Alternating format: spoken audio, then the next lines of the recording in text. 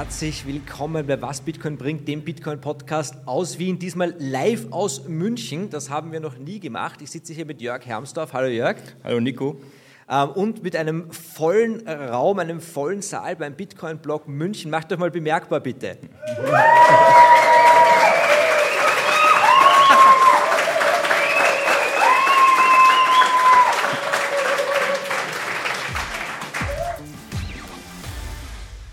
Bei Coinfinity, da heißt es seit 2014 Bringing Bitcoin to the People.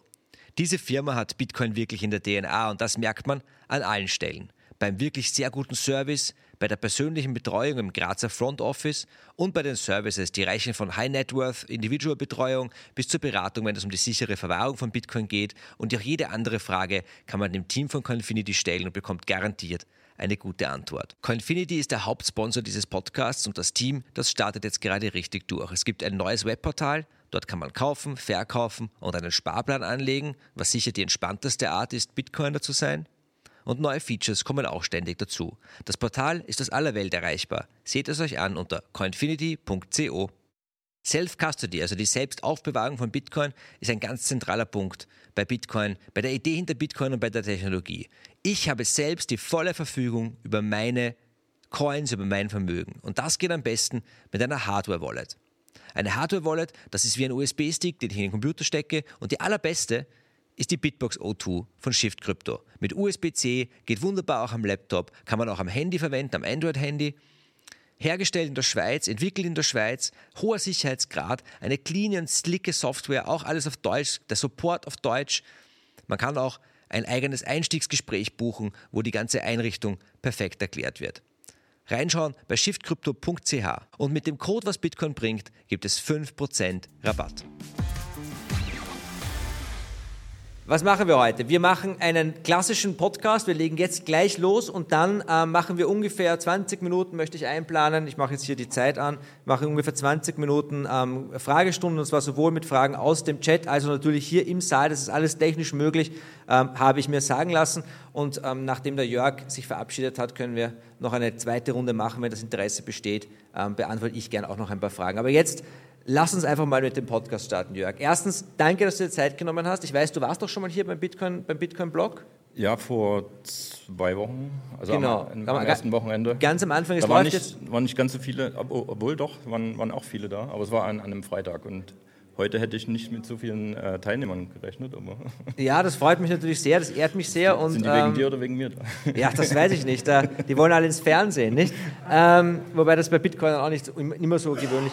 Was ich natürlich noch erwähnen muss, ist, hier haben wir den Bavarian Hodler, nicht? Das ist das Maskottchen vom Bitcoin-Blog und ich kann nur jedem empfehlen, sich einen zu holen, auch um das Projekt hier zu unterstützen, das komplett ehrenamtlich auf die Beine gestellt wurde. Sehr beeindruckend. Gibt es auch bei der Janine im Satoshi Store, genauso wie mein ganzes Merchandise, und mit dem Code, was Bitcoin bringt, erstmal ausprobieren, was passiert. Okay, also, legen wir los. Jörg, du bist mir immer wieder schon untergekommen, teilweise bei den deutschsprachigen, aber auch bei den internationalen Bitcoinern mit deinem Vortrag Das finale Geld. Du hast da echt was auf die Beine gestellt und heute möchte ich da mal ein bisschen hineinschauen, hineindrillen, was das eigentlich bedeutet. Auf dem Thumbnail, auf dem Titel steht Bitcoin Element Zero, Bitcoin ein neues Element.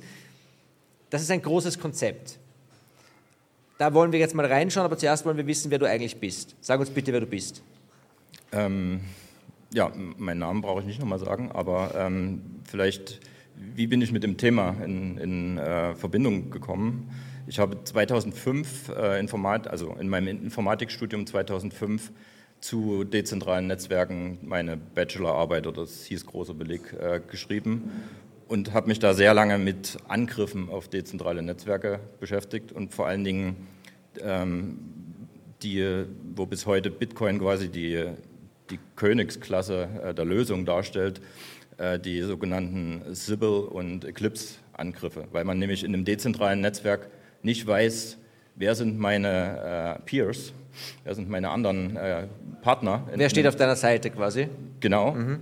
Und sind das alles individuelle Akteure oder ist da ein großer, der einfach die ökonomischen Ressourcen hat, Tausende von Peers, also kryptografische Identitäten zu erzeugen und so aussehen zu lassen, als als würde da ein großes dezentrales Netz stehen, aber am Ende sind es einige wenige, die Entscheidungen in dem Netzwerk beeinflussen können, wenn man versucht, Konsens zu finden über Abstimmung und so weiter. Und ja, das waren Probleme, die mich da lange beschäftigt haben und mich auch zu dem Gedanken gebracht haben, könnte man irgendwann nicht mal ein wirklich dezentrales Geld im Cyberspace entwickeln, habe da aber noch 2005 keine Lösung gefunden. Und dann, als ich 2010, ich weiß nicht mehr genau wie, von Bitcoin gehört habe und hatte mich vor allen Dingen interessiert, dass angeblich das Double-Spending-Problem gelöst ist. Und da gab es aber noch keine Bücher. Und da blieb mir nichts anderes übrig, als mich durch die Software zu forschen, sozusagen. Und habe dann vielleicht 2-3 Jahre lang versucht, weil ich mir nicht vorstellen konnte, dass es schon gut funktioniert, Bitcoin zu brechen, aber auf der Protokollebene. Weil ich mir dachte, es gibt Leute, die denken, da ist ein Wert drin. Vielleicht kann ich den Wert extrahieren, indem ich es auf der Protokollebene angreifen kann. Und, das heißt, du warst 2005, hattest du schon den Gedanken, man könnte ja vielleicht mal ein dezentrales Geld schaffen? Mittels Kryptographie, ja. Und als es dann 2010 mit Bitcoin soweit war, bist du darüber gestolpert und hast erstmal versucht, quasi das Protokoll zu brechen, oder? So könnte man es sagen, ja.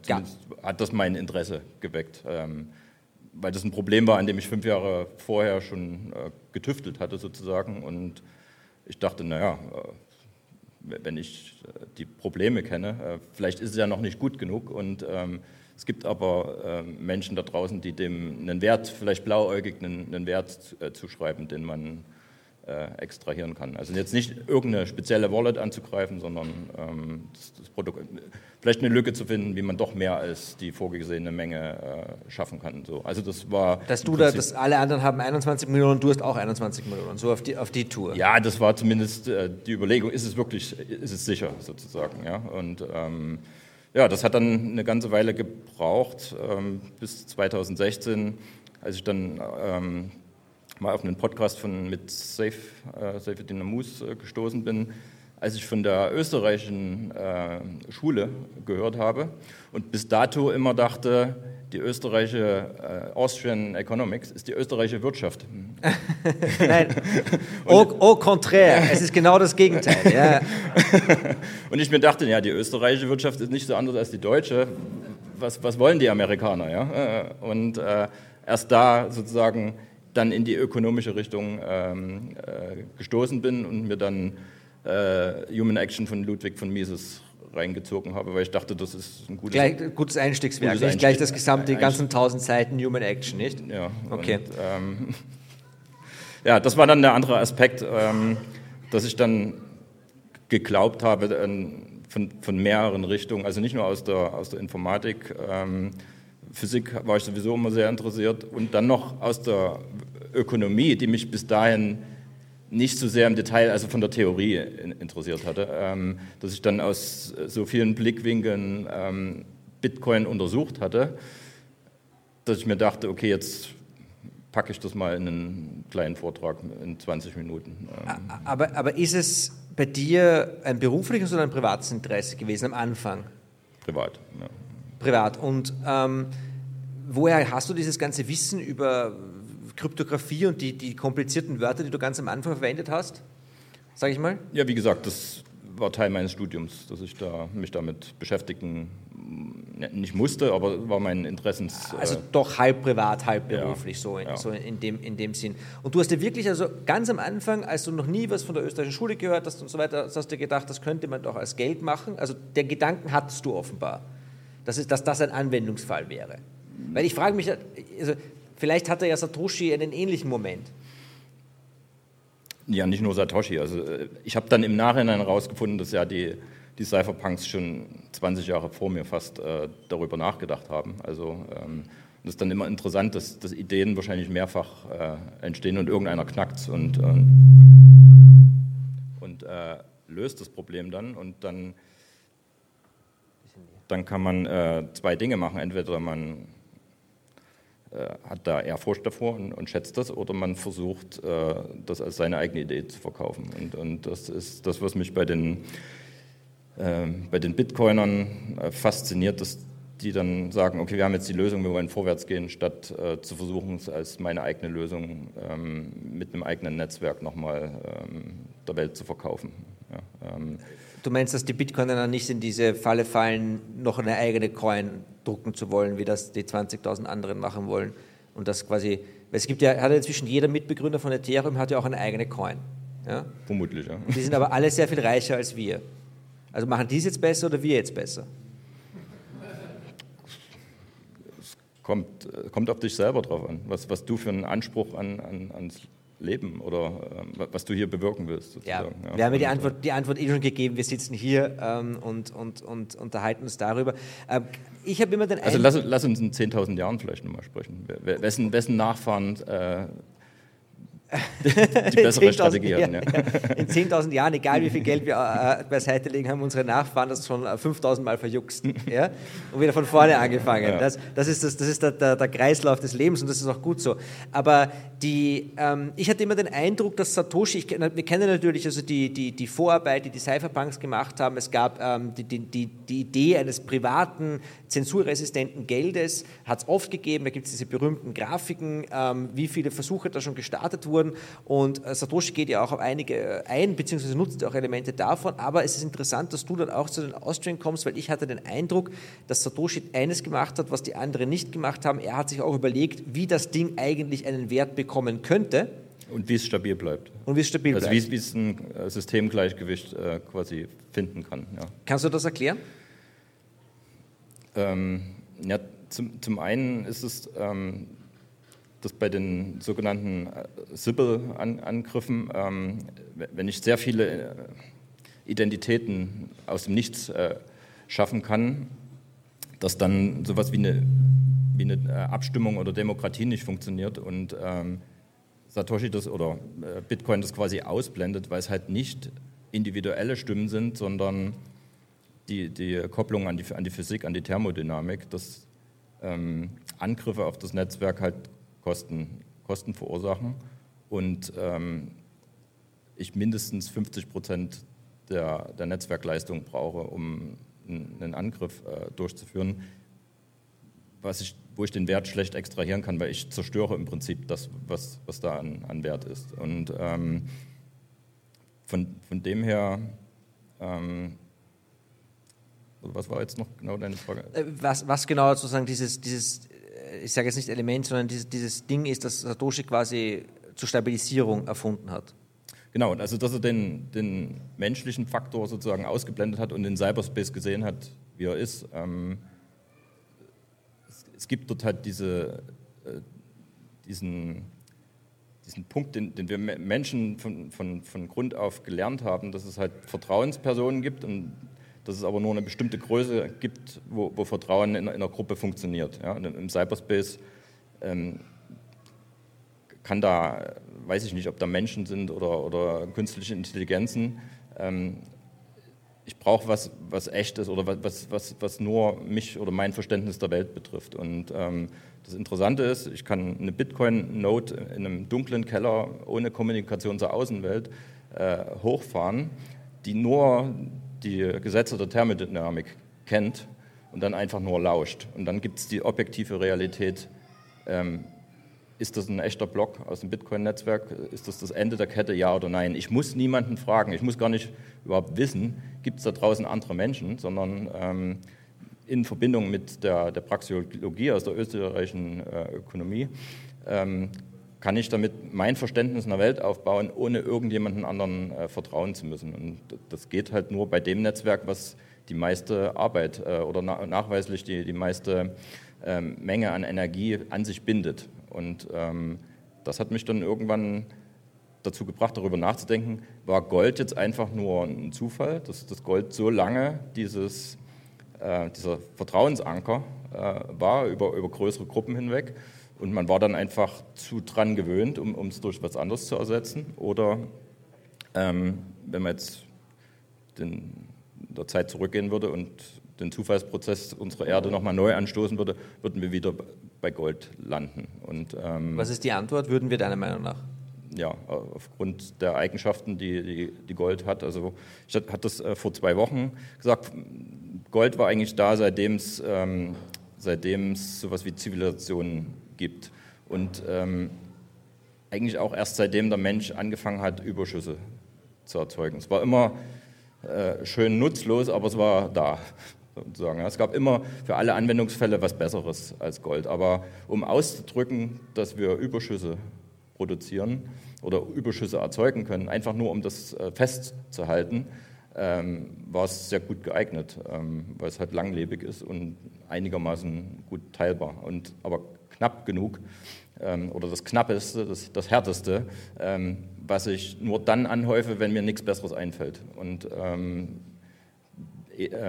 das ist im Prinzip ein Mechanismus, der jetzt bei Bitcoin auf die energetische Ebene gehoben wird, dass wir jetzt nicht nach dem seltensten Stein suchen, sondern das neue Rätsel ist, nach verfügbarer Energie zu suchen. Also das als Belohnung. Also wenn dir nichts Besseres einfällt mit deiner Produktivität, die du hast, statt noch mehr von den Dingen anzuhäufen, die es schon gibt, dann begib dich lieber auf die Suche nach brachliegender, ungenutzter Energie, weil das ist das Problem, vor dem wir seit jeher stehen. Je mehr Energie wir haben, desto mehr können wir von allem anderen haben. Ja? Also im Prinzip diese Suche nach freiliegender Energie ist das, was Bitcoin belohnt oder auch Bitcoiner belohnen, indem sie diesem Netzwerk Wert schenken. Und das ist unabhängig davon, ob es einer macht oder ob es 1 Million oder 1 Milliarde Menschen machen, ist halt objektiv, ja, dass diese Suche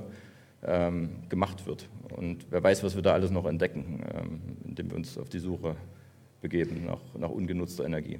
Verstehe ich das richtig, dass du meinst, dass Gold erst quasi aus der Erde geholt wurde, um darin Wert zu speichern, als wir überhaupt die Zeit hatten und die Energie hatten, das aufzubringen, weil der Gold an sich aus der Erde zu holen, das hat ja noch keinen Zweck, aber wenn es dann mal da ist und es hat einen Wert, weil jemand anderer vielleicht seinen Überschuss darin speichern will, dann hat es einen Zweck. Ja, und man kann ja überlegen, hatte Gold schon mal für was anderes getaucht? Also für Waffen war es einfach zu weich. Ja, Gold, Silber, Bronze, Kupfer sind ungefähr zeitgleich, die kommen in Reinform vor, die lagen als Nuggets rum. Und ich denke, für die ersten Menschen waren das einfach nur Steine. Ja? Das waren nur seltsame Steine, weil die sind nicht gesplittert, wenn man sie versucht hat zu bearbeiten. Und irgendwann hat es ja vielleicht mal einer ins Feuer gelegt und gemerkt, die werden weich und glühen irgendwie. Aber da war Kupfer immer besser. Deswegen hatten wir dann die Kupfersteinzeit. Und Gold war halt nur in der Suche, Gold von Silber und Kupfer zu unterscheiden, erst überhaupt vermutlich der Anfang, sowas wie das oder die Elemente sozusagen zu unterteilen. Das sind verschiedene Dinge. Ja? Und Gold war da immer das Seltenste, aber halt stabil über die Zeit. Und dafür taugt es am besten einfach nur, um Status und Überschuss sozusagen zu präsentieren oder zu speichern. Ja. Wir dürfen ja nicht vergessen, dass Gold bis heute nach 5000 Jahren Nutzung immer noch auch eine bedeutendere Rolle auch in der Ökonomie und in den Zentralbanken und so weiter spielt als Bitcoin heute. Ja. Also noch ist Gold ja da. Ja. Und es wird gerne als Vorbild genommen, aber wenn man dann in die Details hineingeht und sagt, okay, und daher kommen wir jetzt zum Element. Also wenn wir sagen, wir haben dieses Periodensystem der Elemente, dann können wir quasi alle ausschließen, die flüssig sind oder die gasförmig sind und die nicht stabil sind und bla bla bla. Und dann bleiben wir eigentlich bei den Edelmetallen hängen und dann gibt es Gold, Platin und Silber. Kupfer vielleicht noch nicht, die Centmünzen. Das ist kein Edelmetall. Kupfer. Ja, aber die Centmünzen sind ja auch zum Teil aus Kupfer, also zumindest wird für das genutzt, aber nicht aufgrund seines Werts. Wir steigen jetzt nicht rein, warum das Silber demonetisiert wurde, das ist jetzt nicht so wichtig. Aber Gold hat sich durchgesetzt, offenbar bis heute, und jetzt kommt Bitcoin. Und Bitcoin wird ja oft gerne als das digitale Gold bezeichnet, was gleichzeitig sehr treffend ist und auf der anderen Seite extrem verkürzend in meinen Augen, nicht? Weil wir wissen ja noch nicht genau, was wir da gefunden haben. Aber das ist eigentlich meine Frage. Glaubst du, dass Bitcoin erfunden oder gefunden wurde? Wurde es entdeckt oder erfunden?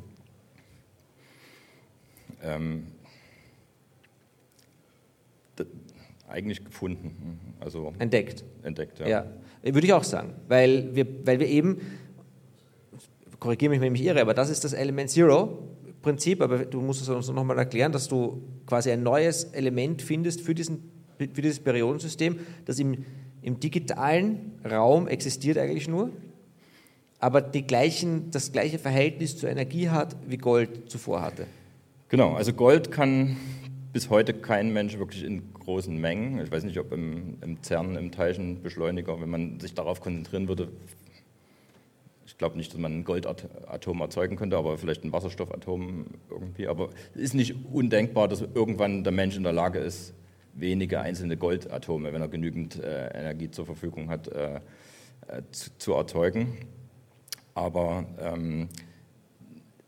Gold hat halt diese Eigenschaft, dass es Energie bindet, ja, in Form der Atomkraft zwischen den Neutronen und Protonen. Und deswegen Gold immer als was Echtes angesehen. Ja, das kann ich anfassen. Das existiert hier, das war vor 500 Jahren, vor 1000, vor 5000 Jahren schon da und es ist einfach knapp. Das ist, wo viele noch mitkommen sozusagen.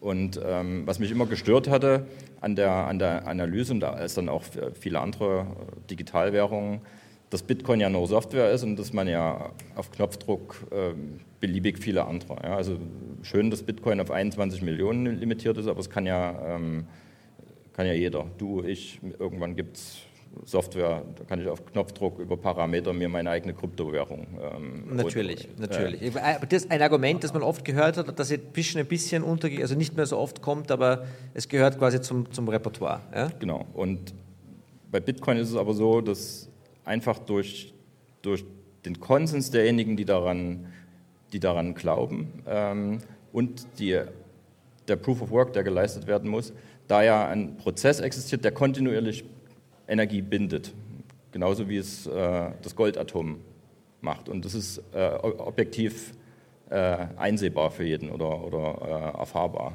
der einen Bitcoin-Node betreibt. Und dadurch ist es aus meiner Sicht so echt wie Gold, weil es kann im Prinzip nicht so einfach repliziert werden. Also ich kann Softwarekopien davon machen, aber ich kann dieses Gesamtsystem, den Prozess, der objektiv diese Energie bindet, den kann ich schwer replizieren, weil viele vernünftige Menschen sagen, wir brauchen nicht 10 davon, eins reicht. Und ich nutze das jetzt, es bringt mir Vorteile und mache von hier ab weiter, aber auf diesem System. Deswegen ist es extrem schwer, selbst für einen 100% identischen Klon von Bitcoin, wie wenn ich mir jetzt eine neue Sprache ausdenke, die musst du auch erstmal lernen. Also es ist zu viel Energie, die reinfließen muss, um was da ist, was funktioniert, zu überholen. Ja, weil die Netzwerke bekommen ihren Wert aus der Anzahl der Menschen, die da angeschlossen sind, die das nutzen können. Und da hat Bitcoin aus meiner Sicht so eine Art Firewall, so einen Schutzschirm aus Zeit und Energie. Also selbst wenn ich die Energie jetzt hätte, ich brauche trotzdem Zeit, diese Energie in Bitcoin oder in geordnete Informationen umzusetzen. Und da müsste ich 14 Jahre zurück in die Vergangenheit vermutlich reisen. Und deswegen ist es, und bei Gold war es ähnlich. Ja. Es war halt das Erste, was man gefunden hat in genügend großen Mengen. Ich hatte es ja in meinem Last Money Vortrag, dass Rhodium im Prinzip ähnliche Eigenschaften wie Gold aufweist, aber halt hier auf dem Planeten nicht in so Reinform vorkommt und erst vor 200 oder 300 Jahren wirklich entdeckt oder klassifiziert wurde. Und von dem her dann auch, also theoretisch könnte Rhodium die Rolle wie Gold spielen, aber hat diesen Netzwerkeffekt dann nicht mehr bekommen, nicht? Ja, zumindest auch nicht den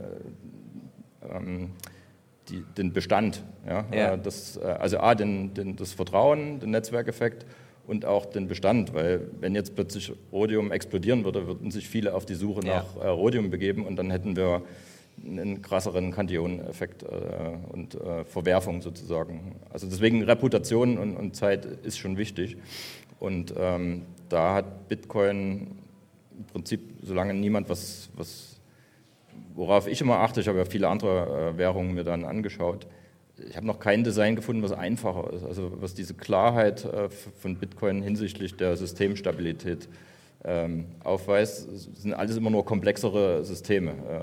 So ein bisschen hat mich das erinnert an die Zeit, wenn man das liest, zu den Perpetuum mobile, die immer komplexer wurden. Auf jeder Weltaufstellung wurde gesagt, ja, letztes Jahr haben wir noch ein bisschen geschummelt, aber dieses Jahr, und die wurden einfach nur komplexer und man hat nicht mehr gesehen, dass unterm Boden einer drin saß. Und so, ich habe kein einfacheres und klareres Design gesehen, was die Gesetze der Thermodynamik respektiert, als Bitcoin, ja.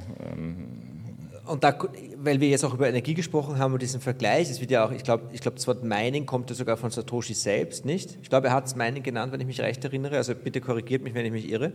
Aber dieses Energieding, also bei Bitcoin, was ja faszinierend ist bei Bitcoin ist, du glaubst ja, dass du lebst im falschen Film, wenn du dich mit Bitcoin, weil da kommen von außen Argumente gegen Bitcoin. Man kann es ja nicht angreifen, könnte ja jeder kopieren, verbraucht zu viel Energie. Und jedes dieser Argumente hörst du und denkst dir, ja, genau deswegen ist es geil. So, ja? Das ist verrückt, nicht? Aber die Energie ist so eine Sache. Also es könnte ja oder korrigiere mich, wenn ich mich irre, aber es könnte ja nicht wirklich eine zweite Proof-of-Work-Chain geben, langfristig, weil irgendwann würde sich wieder alles auf eine konzentrieren. Und deswegen müssen ja die anderen auch auf andere Konsensusmechanismen aussagen, Proof of Stake vor allem, weil dort können sie quasi weiter existieren. So sehe ich das. Ja, also weil es so extrem schwierig ist, sinnvoll oder langfristig mit Bitcoin zu konkurrieren, was Proof of Work angeht, bleibt, wie du sagst, die einzige Möglichkeit, in andere Richtungen zu forschen, aber dort ist das Problem, dass daran schon 40 Jahre vor Bitcoin geforscht wurde. Das war der Bereich, wie ich eingestiegen bin. Wie bekommt man wirklich resistente, dezentrale Systeme hin? Und der Knackpunkt war wirklich über die Physik, man kann das Problem mit Software allein nicht lösen. Ja? Und das ist aber ein Argument gegen Proof of Stake. Ja, und am Ende ist Proof of Stake in vielen Bereichen auch nur Proof of Work, weil mit entsprechenden Ressourcen die Proof-of-Stake-Systeme wieder ausgehebelt werden können, was dann quasi der Fähigkeit entspricht, wie viele Identitäten ich erzeugen kann, was am Ende dann wieder Energie und Zeit, also Proof of Work ist sozusagen. Aber auch Kapital. Also ich kann theoretisch an einem Proof-of-Stake-System mit viel Kapital kann ich dann so tun, und da habe ich dann halt 600.000 Entitäten, das sieht dann von außen so aus, als wäre es super dezentral, aber ich kontrolliere halt dann irgendwie 600.000. Ja, zumal auch Kapital zur Zentralisierung neigt, das heißt, ich sehe nicht, dass über die Zeit sich so eine Art Sibyl-Schwäche entwickelt in einem Proof-of-Stake-System. Ja. Ich kann es nicht beobachten, also das ist schwierig. Und bei Bitcoin ist es objektiv, ja. Das ist halt der Riesenunterschied. Und du kannst auch die Dezentralität von Bitcoin also physisch feststellen, indem du quasi die Miner ansehen gehst, nicht? Ja, und die Vorstellung, dass das Universum groß ist und es schwierig ist für einen alleine sämtliche brachliegende Energie zu kontrollieren. Ja. Dass es immer Möglichkeiten gibt, wenn ich auf Energie oder freie Energie stoße, die noch keinen Nutzen findet, dass ich jetzt einen Abnehmer habe, ein Netzwerk, in das ich die Energie quasi verkaufen kann. Und deswegen dort eine Zentralisierung schwer vorstellbar ist, dass die dauerhaft Bestand haben kann. Ich finde die Idee der überschüssigen Energie, für die ich jetzt etwas bekomme, so wahnsinnig interessant. Kann man das vereinfachen? Wir haben das letztens gesehen, ich glaube, es ist ein Handle One Beta Zero, ich bin mir nicht sicher, wenn ich ihn falsch ausspreche, tut es mir leid, aber der hat gezeigt, so ein Fitnesscenter quasi einen Mini-Energiegenerator, der an den Ergometer angeschlossen ist, mit dem man dann theoretisch Bitcoin meinen könnte. Schon klar, da bekommt man dann nicht viel, schon klar, aber theoretisch ist das, wovon wir da reden, oder? Dass wir sagen, ich hätte jetzt Zeit, ich könnte jetzt vorm Fernseher sitzen, nein, ich nutze die Zeit, bringe ein bisschen Proof of Work und bekomme auch was dafür. Ja, ob das jetzt das beste Beispiel ist dafür. Also ich hatte es versucht, letztens in der Geschichte so zu erklären, wir sind zurück in der Steinzeit, also noch vor der Metallverarbeitung, aber der Mensch hat schon entdeckt, dass er mit Produktivität, also mit Sesshaftigkeit, jetzt nicht mehr so viel raus in die Wälder gehen muss, zu jagen. Und der Anteil der Jagd war da auf 10% zurückgegangen von der Gruppe. Trotzdem gab es die Jäger und die haben dann vielleicht sich gelangweilt auf Holzscheiben geschossen und so weiter. Und allein die Tatsache, dass vielleicht irgendwann jemand gesagt hat, dann geht doch wenigstens raus, wieder in die Welt und sucht nach diesem seltsamen Stein, den ich nur einmal gefunden habe, was dann dazu geführt hat, dass überhaupt erstmal sowas, das ist ein Metall und das ist ein Stein, entdeckt wurde. Und dass sich viele auf die Suche gemacht haben, wie kann ich mehr davon, von dieser Trophäe finden, dass es dann Alchemisten gab, die versucht haben, Gold aus anderen Elementen. Also all das hat ja dann erst zu modernen Wissenschaften geführt. Auf der Suche nach Gold haben wir wahrscheinlich den kompletten Planeten kartografiert, weil wenn es mir gut geht und ich Überschüsse habe, warum soll ich dann überhaupt da rausgehen? Und das kann nur dadurch sein, dass jemand gesagt hat, ich will wissen, was da noch draußen ist. Und wenn dir nichts Besseres einfällt mit deiner Zeit, dann bezahle mich wenigstens in dieser seltenen Trophäe, weil ich mache das, was ich gut kann. Ja? Und nur das kann im Prinzip aus meiner Sicht dazu führen, dass sowas augenscheinlich erstmal Nutzloses dazu geführt hat, dass sich dann eine Gruppe von Menschen auf diesen Wettbewerb geeinigt hat, okay, wir versuchen jeder Gold in unserer Disziplin zu gewinnen und das symbolisiert quasi unseren Wohlstand und unsere Produktivität, die wir dann jederzeit, wenn das Universum vielleicht unvorhergesehen zuschlägt, einlösen können für diejenigen, die dann in dem Moment eine Lösung haben. Und deswegen ist es jetzt bei Bitcoin, ja, ob da jemand im Fitnessstudio seine Überschüsse-Energie wirklich zur Schaffung von Bitcoin einsetzen soll, aber einfach statt zu warten, dass mir gesagt wird, was ich machen soll, ich die Augen offen halte und durch die Welt gehe und sage, oh, Methan blasen wir jetzt aktuell sinnlos in die Atmosphäre. Ich könnte da ja einen Verbrenner anschließen, dann ist es nicht mehr ganz so gefährliches Treibhausgas, sondern gut, dann ist es CO2, aber es ist kein Methan. Und ich habe quasi eine ungenutzte Energie und die kann ich verkaufen, egal wo ich bin, nämlich an das Bitcoin-Netzwerk, was in vielen Bereichen, an die man vielleicht vorher gar nicht gedacht hat, zu Innovationen führt und langfristig vermutlich das Energieproblem der Menschen lösen wird. Ja, dass an vielen Orten, wo jetzt Energie knapp ist, sich irgendjemand hinsetzt, oh, eigentlich haben wir gar nicht so wenig und vielleicht müssen wir auch nicht unbedingt die Fossilen alle verbrennen. Vielleicht ist jetzt der Anreiz da, in andere Richtungen zu denken. Aber es ist halt von der Suche nach einem glitzernden Stein ist es jetzt sozusagen die schwierigste Aufgabe, die du dir im Leben stellen kannst, auf der Suche nach freier, ungebundener oder gebundener Energie in Form von geringer Entropie. Das ist das, was ich gemeint habe mit, dass dann das, also du sagst das jetzt, ist vollkommen logisch, dass das positiv ist für uns und für den Planeten, aber nach außen hin sieht es so aus, als würde Bitcoin irgendwie die Meere zum Kochen bringen. Und dann gehe ich also wird ja behauptet, nicht? Und dann gehe ich auf Twitter und dann hast du da die Leute, die sich an die Straße kleben oder jetzt sogar an die Straße asphaltieren, das ist der neueste Schmäh. Und ich denke mir, ich will niemandem absprechen, es gut zu meinen, wirklich nicht. Aber das Ganze wird jetzt runtergebrochen auf irgendwie in Deutschland überhaupt ein Tempolimit, in Österreich ein Tempolimit von 100. Also es ist so die ultimative Symptombehandlung. Während wir hier sprechen davon, ganz, ganz unten auf die unterste Ebene zu gehen und quasi das Problem an der Wurzel zu packen, nicht? So, ja, so sehe ich das. Ja. Aber wir haben eine Phase übersprungen und das ist die Phase quasi des Papiergeldes. Also gibt es im Periodensystem Papiergeld auch, weil Gold, wunderbar, großer Goldfan, aber Gold hat seine Rolle als sozusagen Geld der Menschen ab einem gewissen Zeitpunkt nicht mehr spielen können, ohne es in irgendeiner Form zu abstrahieren. Also in seiner physischen Form stößt Gold irgendwann an seine Grenzen und das ist schon Jahrhunderte her, dass wir diese Grenzen gestoßen sind.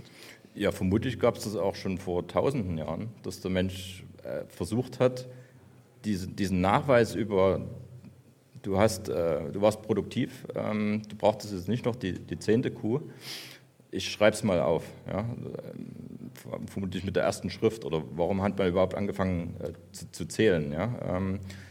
Und ich denke, dass die Menschen immer wieder bei dem Versuch, das einfach nur irgendwo aufzuschreiben, vielleicht waren es nach 100 Jahren oder nach 200 Jahren, das sind ja verdammt lange Zeiträume, wie die Existenz von Gold als Wertspeicher zurückgeht, dass dort genau die Probleme schon mal aufgetreten sind. Nämlich man sich immer wieder den Problemen der zentralen Erfassung von Informationen an einer Stelle, zumindest wenn es um den Anteil an der Gesellschaft geht, immer wieder aufgetaucht. Vielleicht ist in Vergessenheit geraten, warum man dann zu Gold, aber ich glaube schon, dass die Probleme jetzt nicht erst was aus dem 20. Jahrhundert sind. Und die Versuche für Papiergeld gab es schon um 900 nach Christi in China auch. Und es hat 500 Jahre da existiert, bis man da erst realisiert hatte, weil Information sich viel langsamer sozusagen in einer Gruppe von Menschen oder in einem großen Einflussbereich ausgebreitet hat, dass es länger gedauert hat. Und heutzutage reicht es, wenn jemand auf Twitter was tweetet, und der Vertrauensverlust in ein zentralisiertes System kann innerhalb kürzester Zeit fallen. Und deswegen ist die Einigung, wir teilen diese Ledger oder dieses Kassenbuch sozusagen in etwas auf, was niemand produzieren kann, und einfach der Nachweis, dass ich einen Teil davon, eine bestimmte Menge Gramm Gold habe, das ist mein Anteil an dieser zentralen Ledger sozusagen. Also man hat sich das Periodensystem der Elemente gesucht, hat gesagt, eins davon, was man nicht so besonders gut für irgendwas anderes brauchen, was aber gut teilbar, handhabbar und langlebig ist, das nehmen wir jetzt als unser Informationsbuch. Und das können wir teilen, dass es jeder besitzen kann. Und Bitcoin ist da jetzt dieser Hybrid sozusagen, dass er den Gesetzen der Thermodynamik folgt und sagt, okay, das bindet Energie, die kommt nicht aus dem Nichts, aber es lässt sich verteilen sozusagen, dezentral. Und von dem her hatte ich das dann als Element 0 bezeichnet, was halt logischerweise im Periodensystem der Elemente ein Element ohne Masse wäre, weil es keine Neutronen und Protonen im Atomkern hat, aber trotzdem etwas ist, was echt ist, wo ich den Nachweis habe, ohne dich fragen zu müssen, gibt es das oder nicht. Ich sehe das, wenn ich auf den Hash schaue, dass dort ein Prozess dahinter steht, der diese Ordnung erzeugt, und das geht nur mit Energie. Und von dem her ist es ein würdiger Nachfolger für Gold. Amen, Brother. Also ja, also aber ich stelle mir immer die Frage, also deswegen frage ich auch immer den Herkunft. Also du kommst aus der technischen Computerecke, viele Leute, die Bitcoin sehr früh verstanden haben und auch dabei geblieben sind, kommen aus der Ecke. Du musst ja, wenn wir sagen, Bitcoin ist sozusagen ein Nachfolger für Gold, dem durchschnittlichen Fiat-Ökonomen sagt das gar nichts. Weil der versteht nicht, was Gold ist. Ja. Das heißt, wir stoßen da quasi, das heißt, je stärker du drinnen bist in der klassischen Fiat-Welt, desto stärker ist dir der Blick auf dieses Phänomen komplett verstellt. Aber die Frage ist, der klassische Fiat-Ökonom relevant für dich und dein Leben? Weil wenn Gold aktuell das wertvollste Asset mit 13 Billionen ist, ja, scheint der Fiat-Ökonom da nicht viel mitzusprechen. Also es gibt da draußen, ich kenne sie nicht alle, Individuen, die diesen Wert dem zusprechen. Und vielleicht sind es viele, vielleicht sind es wenige, aber es ist objektiv erkennbar sozusagen, dass der Fiat-Ökonom, von dem du sprichst, dass der keinen Anteil oder wenig Anteil daran hat, und entscheidend ist sozusagen, was das ist mir erst durch Human Action klar geworden, was die individuellen Akteure nicht in dem, was sie sagen, sondern in ihren Handlungen ausdrücken. Und den Goldpreis, das ist eine Handlung, die Bitcoin-Preis auch. Bitcoin-Preis auch, ja. Und deswegen würde ich jetzt den klassischen Fiat-Ökonomen zumindest aus meiner Gleichung entfernen.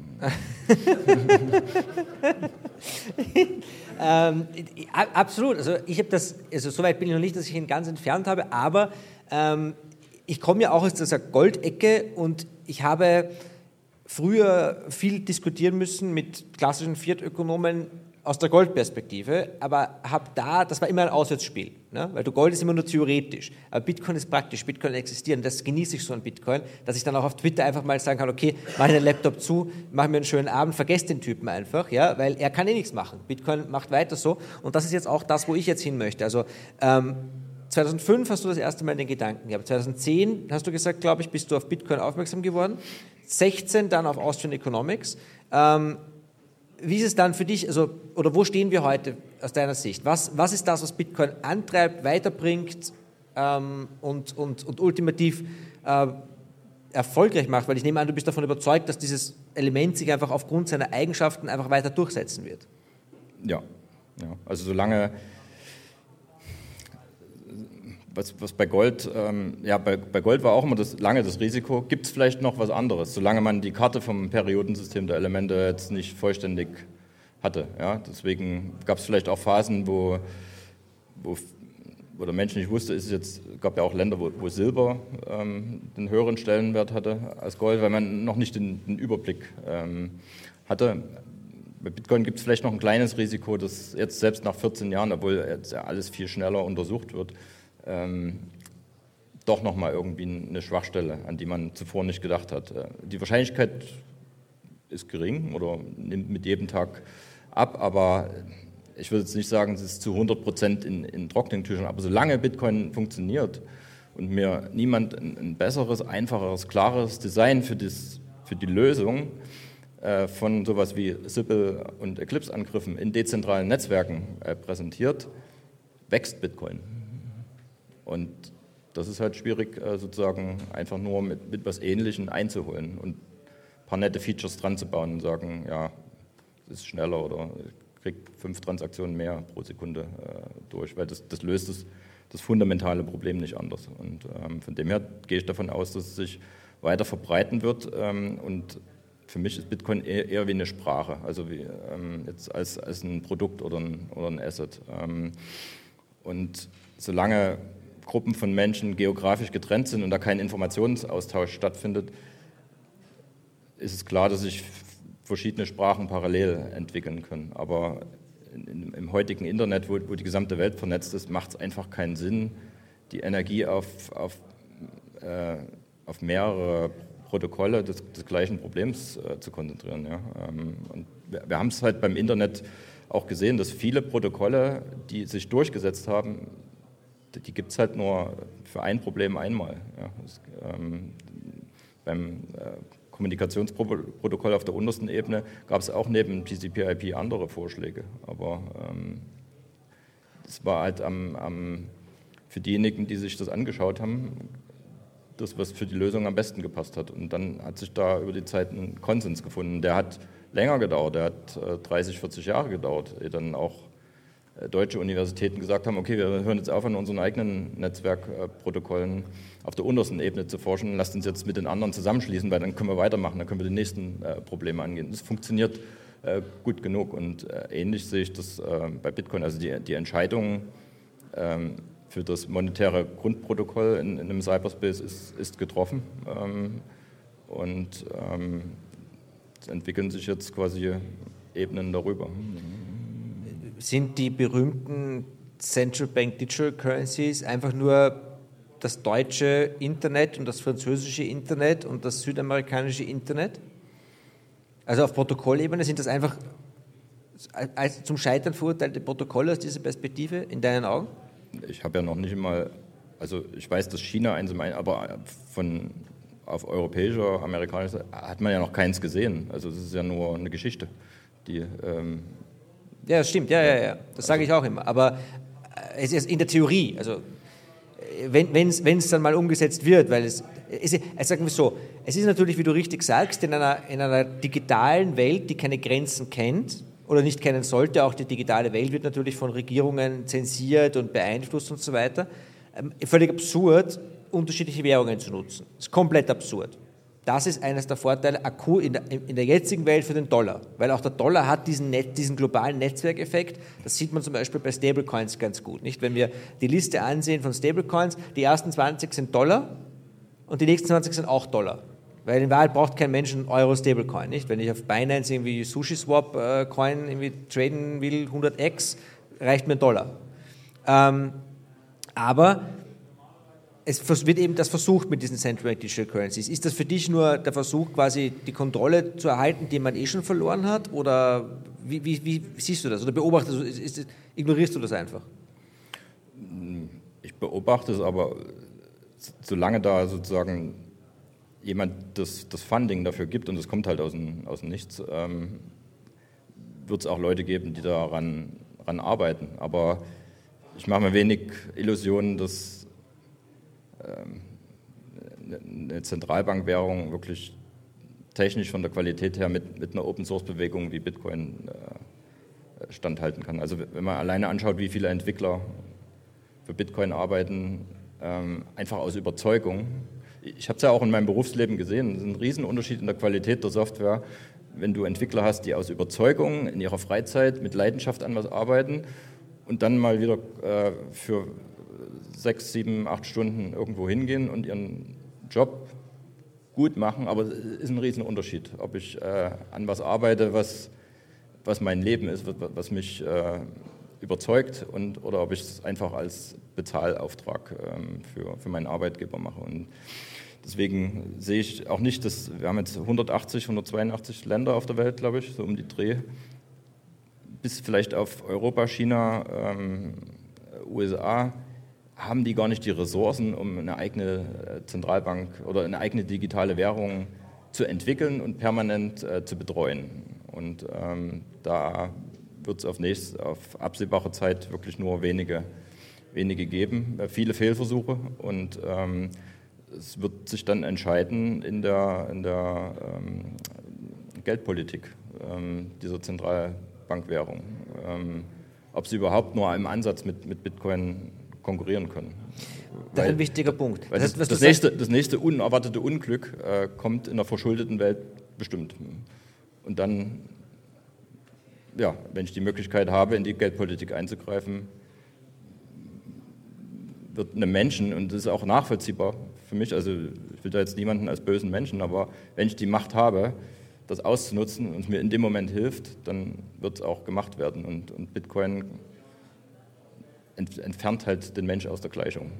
Und von dem her wird es immer die härteste Form sein. Und für diejenigen, die wirklich überschüssige Energie speichern wollen und lange in die Zukunft transportieren wollen, weil sie nicht wissen, wann schlägt das Universum zu, die werden sich auf das härteste Geld oder auf das härteste Mittel sozusagen zurückziehen.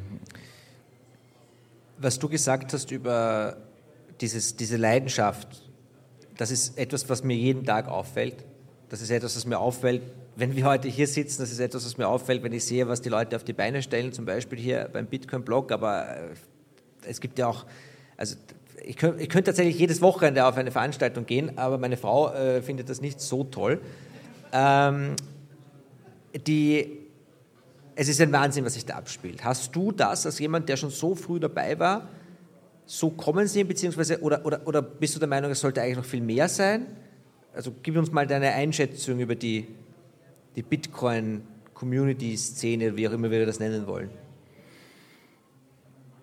Ja, also ich war eigentlich immer auf der Suche nach Menschen, zu denen ich aufschauen kann, ja,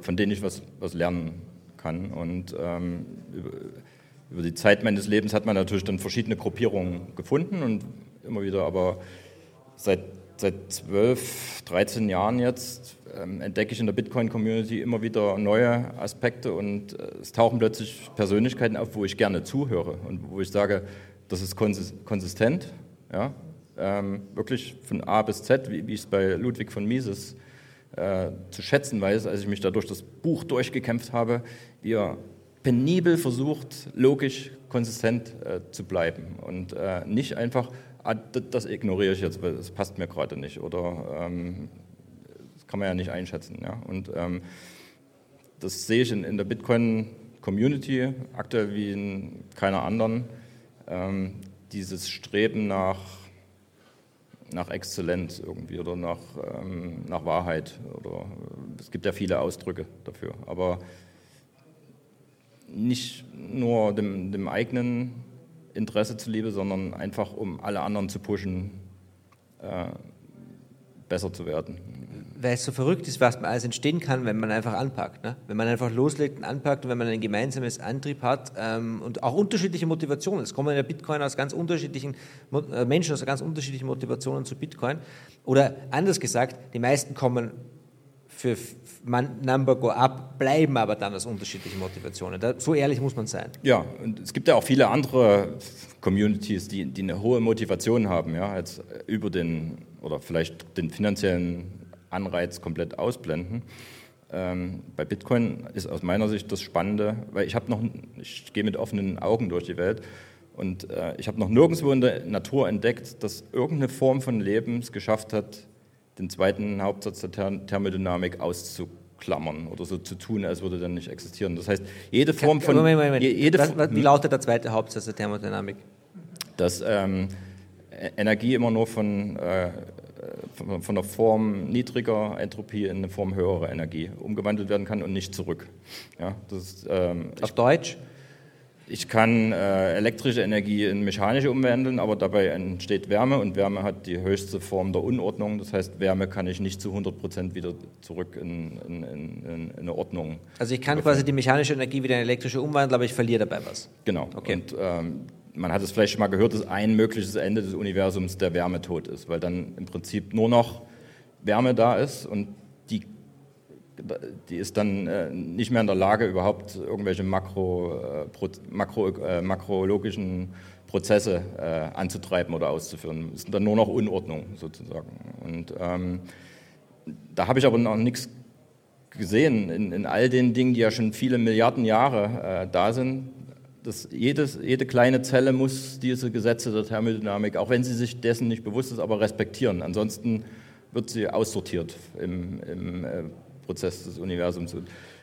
Wenn ich da jetzt eine Community habe, die in ihrem Kern, auch wenn sie sich vielleicht nicht alle dessen bewusst sind, aber in ihrem Kern diese Wahrheit so tief verankert, dann kann sie sich effektiver sozusagen gegen Konkurrenten oder andere Prozesse, die auf Dauer durchsetzen, weil sie einfach den Energieerhaltungssatz in seinem Kern respektiert. Und das ist das Interessante an Bitcoin, dass vielleicht unbewusst die Bitcoiner, die in all ihren Handlungen die Gesetze der Thermodynamik respektieren müssen und deswegen vielleicht die überlebensfähigste oder anpassungsfähigste Form der Gruppierung von Aktivitäten darstellen. Vielleicht so mal ausgedrückt. Ja. Und, das ist ein ganz cooler Club, dabei zu sein. Ne? Könnte schlimmer sein. Ja. Sagt dir WorldCoin was? WorldCoin? Das sind die Iris scannen. Schon mal davon gehört? Wahrscheinlich hat den Begriff vor 40 Jahren schon mal sich jemand ausgedacht. Ne, der Typ, der ChatGPT erfunden hat. Ach, das war letzte Woche erst irgendwie, oder? Nein, der hat das schon vor 2 Jahren oder so lanciert. Ja. Die wollen, also die gehen um die Welt und scannen Eyeballs quasi. Und wenn du dein Eyeball scannen lässt, dann bekommst du irgendwie gratis Shitcoin. Ja?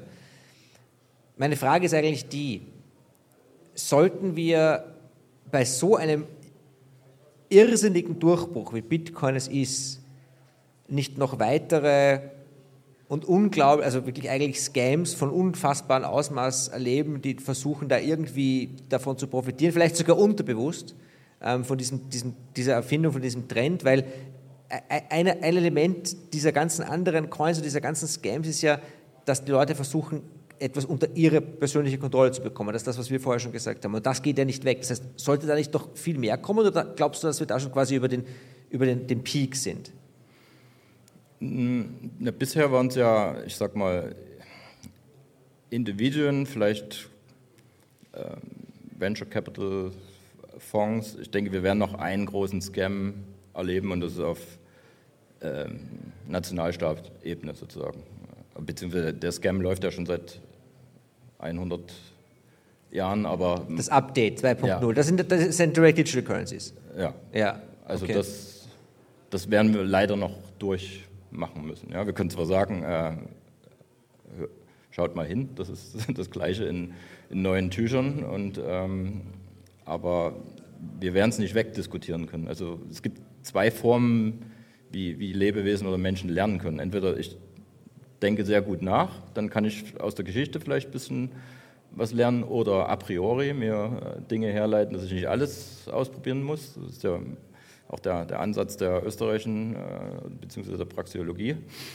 Oder ich lerne durch Fehler, durch Schmerz. Ja? Also Schmerz hat seine Berechtigung. Und da kann ich als Einzelner, als Individuum nicht...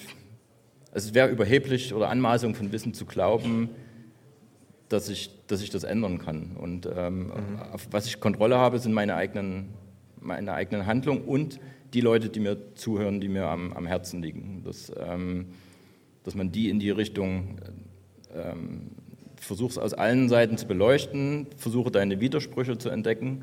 Und wenn du auf Widersprüche stößt, dann passt irgendwas an deinen Annahmen nicht. So.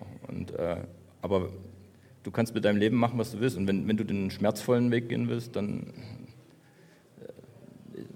das ist der Ansatz von einer friedlichen Revolution, von Bitcoin, dann ist das der Weg, für den du dich entschieden hast. Ich zwinge dich nicht dazu. Ja? Und jeder, der es gut gemeint versucht, andere zu retten, stellt sich vielleicht früher oder später als Diktator heraus, weil er halt nicht die vollständigen Informationen hat, was die Individuen brauchen. Das weiß jeder Mensch selber am besten. Aber wir alle haben als Kind sowohl den schmerzvollen Weg als auch den fürsorglichen Weg durch unsere Eltern beschritten. An manchen Dingen haben wir nicht zugehört, an manchen Dingen haben wir zugehört. Und das trifft, denke ich, auf den Menschen insgesamt zu. Und es ist ein Teil des Erwachsenenwerdens, auch vielleicht sich einen Teil vom Staat zu lösen, an den Stellen, wo er falsch ist.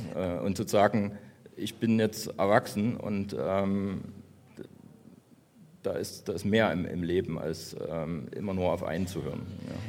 Das ist das, was mich eben so in diesem Kontrast mit der klassischen Fiat-Welt so fasziniert, ist, dass du einerseits eine große Gruppe von Menschen hast, egal was ihr Anliegen ist, die der Meinung sind, sie müssen das jetzt, also quasi die Obrigkeit überzeugen oder die Obrigkeit übernehmen und dann quasi von top-down den Leuten sagen, was sie zu tun haben. Ja, was natürlich nicht funktioniert, weil, wie Ludwig von Mises auch wunderbar herausgearbeitet hat, es kommt immer ein anderer, der es noch besser weiß, aus seiner Sicht. Und dann haben wir diese permanenten Konflikte. Selbst ein Liberaler oder jemand, der sich als Liberaler sieht, kommt selten auf die Idee, dass er erstmal bei sich anfangen muss, ja, sondern glaubt auch, man muss irgendwie jetzt erstmal das ganze System umstülpen und die ganze Welt überzeugen. Und was für mich auch ganz faszinierend war, ist zu lernen, dass es bei Bitcoin aufgrund seiner digitalen Natur, dadurch, dass es schnell geht, dass wir alle in diesen digitalen Welten heute leben, wirklich funktioniert, wirklich einen nach dem anderen zu bearbeiten und sich selbst eigentlich zu bearbeiten als erstes und dann, also alleine deine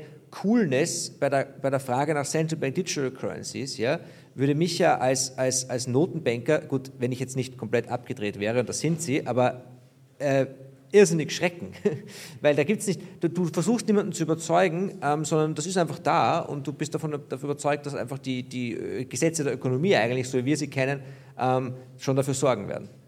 Ja. Und bist da ein dankbarer Podcast-Gast, in dem du mir eine einsilbige Antwort gibst.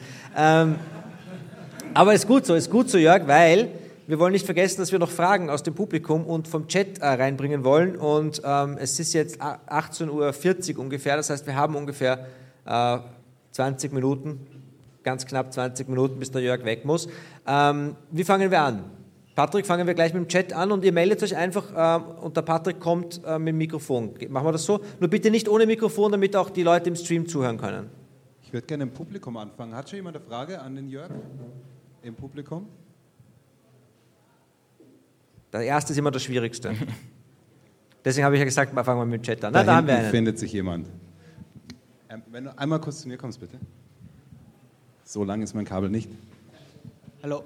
Du, ein Gedanken, der mir immer wieder kommt, ist, wenn wir in diese nächste Phase kommen, wo dann CBDCs kommen, glaubst du nicht, dass dann die Obrigkeit oder die Macht nicht abgeben wollen, mit aller Gewalt gegen Bitcoin agieren werden, weil mir kommen diese zwei Systeme komplett inkompatibel vor.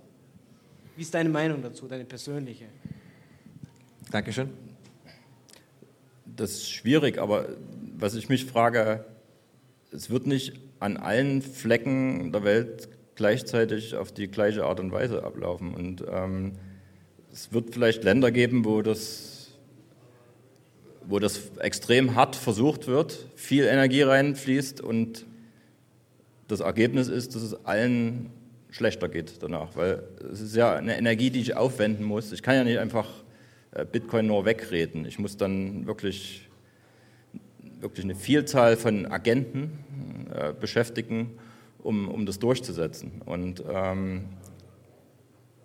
das ich dann im Prinzip nur in meinem Land ausgrenzen kann, aber ich über die Zeit sehen werde, dass die Länder, die da einen liberaleren oder willkommeneren Ansatz fahren, dass die massiv davon profitieren, weil, wie gesagt, viele Menschen, die was gut können, die wollen auch in einer Gruppe von ähnlich tickenden leben und arbeiten. Und ich glaube zumindest, dass individuelle Freiheit oder persönliche Freiheit eines der höchsten Ziele ist für diejenigen, die was gut können, dass die sich das erfüllen wollen. Und das führt dazu, dass dann eine Flucht stattfindet. Ja. Und der Wettbewerb ist da und wird im Prinzip für die Länder positiv ausgehen, die das willkommen heißen. Und das wird man relativ schnell hoffentlich realisieren. Ja. Aber wie es jetzt im Einzelnen in Deutschland, in Österreich, in der Schweiz abläuft, weiß ich auch nicht. Also da ist auch mittlerweile meine Aufmerksamkeit, was das angeht, begrenzt, weil ich sehr viel an Themen, was die Bitcoin-Welt betrifft, arbeite und forsche und dort eigentlich meine Energie reinstecke. Ich beschäftige mich viel mit Dingen jetzt wie die nächsten Ebenen auf Bitcoin, sowas wie RGB. Ich weiß nicht, ob du schon mal davon gehört hast oder in deinem Podcast darüber gesprochen hast. Ich habe im Podcast nicht darüber gesprochen, ich habe einmal kurz davon gehört, aber bitte erklär es uns. RGB ist im Prinzip Red, Green, Blue, das ist die Abkürzung dafür. Colored Coins, schon mal gehört. Ja. Ist im Prinzip eine Möglichkeit, ohne jetzt das Bitcoin-Netzwerk zu belasten, sowas wie Smart Contracts und Assets ressourcenschonend abzubilden und trotzdem in die thermodynamische Realität von Bitcoin zu verankern. Ja? Dass das wirklich was ist. Wer das nicht nutzen will, der wird davon nicht tangiert, so ungefähr. Und das sind aktuell Dinge, die für mich jetzt ähnlich kompliziert wirken, wie als ich 2005 mich mit der Sicherheit in dezentralen Netzwerken beschäftigt habe, was jetzt schon, ja, das sind Dinge, da habe ich schon so viel reingesteckt und da muss ich jetzt nicht mehr lange nachdenken. Aber Bitcoin bietet so viele Möglichkeiten, jetzt einfach das als Standard, als Base Layer zu nehmen und darauf neue Dinge zu entwickeln, dass ich vieles, was jetzt in den Legacy-Systemen abläuft, versuche auszublenden, weil es einfach meine Zeit und Energie frisst. Ja. Woher weißt du, was jetzt die Anwendungsgebiete sind in zweiter, dritter Layer, die deiner Meinung nach interessant sind? Also, weil theoretisch kann man ja dann viele Dinge tun, die vielleicht ultimativ gar keinen Sinn machen, nicht? Das mag sein, ja, aber ich sehe ja, dass offenbar ein Bedarf dafür da ist, sowas wie, nehmen wir jetzt mal Anteile an einem Unternehmen auf eine andere Art und Weise abzubilden, aber halt auf einem Standard, der manipulationssicher ist. Und Bitcoin bietet diese Möglichkeit. Und dann wird es sicherlich Bedarf dafür geben, sowas wie Unternehmensanteile mit Verankerung an Bitcoin abzubilden. Aber man muss es halt auf eine Art und Weise machen, dass wenn es eine schlechte Idee ist, dass es im Prinzip keinen Impact hatte, sondern dass man daran tüfteln kann, daran experimentieren kann, aber dass es halt nicht das Netzwerk beschädigt sozusagen, weil die Grundfunktion, dass es sowas wie Geld gibt, ich ich glaube, die wird nicht verschwinden. Ja. Money is one side of every transaction. Also wir brauchen dieses intermediäre Objektding für die Dinge, die wir eigentlich untereinander austauschen wollen, um zu sehen, in welche Dinge stecken wir jetzt noch mehr Ressourcen, um noch mehr davon, oder wir haben genug davon, wir müssen die Allokation von Zeit und Energie, im Prinzip geht es darum, in sinnvolle Maße lenken, und der Markt entscheidet, wie viel wovon notwendig ist, statt der Zentralplaner. Und deswegen, ja. Weil bei Bitcoin, egal was wir damit machen, am Ende immer der Markt entscheidet, weil es kostet immer Geld und Energie. Das ist das Schöne daran. Ja, auch wie wir es jetzt sehen, die Ordinals, ja. Ja. Das ist genau das ein Beispiel. Der Markt wird entscheiden, ob das eine wichtigere Anwendung für dieses dezentrale Netzwerk ist als Zahlung. Das werden wir sehen, und ich glaube nicht. Du bist ja auch nicht auf Twitter, oder? Lesend, ja. Verstehe. Ich frage nur, weil ich weiß schon, wie du dich, weil wenn du auf Twitter einmal reinhaust, der Markt regelt das, ja, dann bist du den ganzen Tag schon beschäftigt, und da geht es noch gar nicht um Bitcoin. Aber gut, bitte, wir haben mehrere Fragen. Wir haben 2 Fragen. Aus dem Chat, im Chat ist relativ unterhaltsam, da helfen die Leute sich schon gegenseitig. Da wird gefragt, ist ein Lecture Schöne sicher? Grüße. Nein, nimm viele Grüße zurück. Ja, dann wird auch gefragt, wer Gott ist, aber die Leute helfen sich gegenseitig sehr gut. Da müssen wir gar nicht viel finden. Ich habe eine übrig, aber ich würde gerne erst einen aus dem Publikum rannehmen, vom Joe Martin, bitteschön. Ja, servus. Mal ganz kurz noch zu dem Thema CBDC, eine Anmerkung. Wir überlegen manchmal über CBDCs und denken an Blockchain oder an Ethereum und all diese ganzen Shitcoins. Zwingend ist es nicht. Ein CBDC kann man auch anders realisieren, und die EU versucht das auch ohne Blockchain. CBDCs sind nichts anderes als ein teuflisches Überwachungswerkzeug, was die einführen wollen und wahrscheinlich sogar müssen und wahrscheinlich werden. Also das hat nicht unbedingt mit Bitcoin und Blockchain zu tun. Meine Frage jetzt geht aber woanders hin. Du sagtest RGB, und das sehe ich genauso. Das ist ein riesen Thema, weil wir dann endlich mal die Gesetze der Thermodynamik nutzen können, um Wahrheit in Smart Contracts zu packen oder in Abhängigkeiten oder in Folgegeschäfte oder in Beweisketten.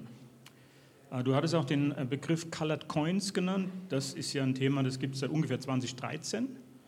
Und meine Frage wäre Tainted Coins. Ja?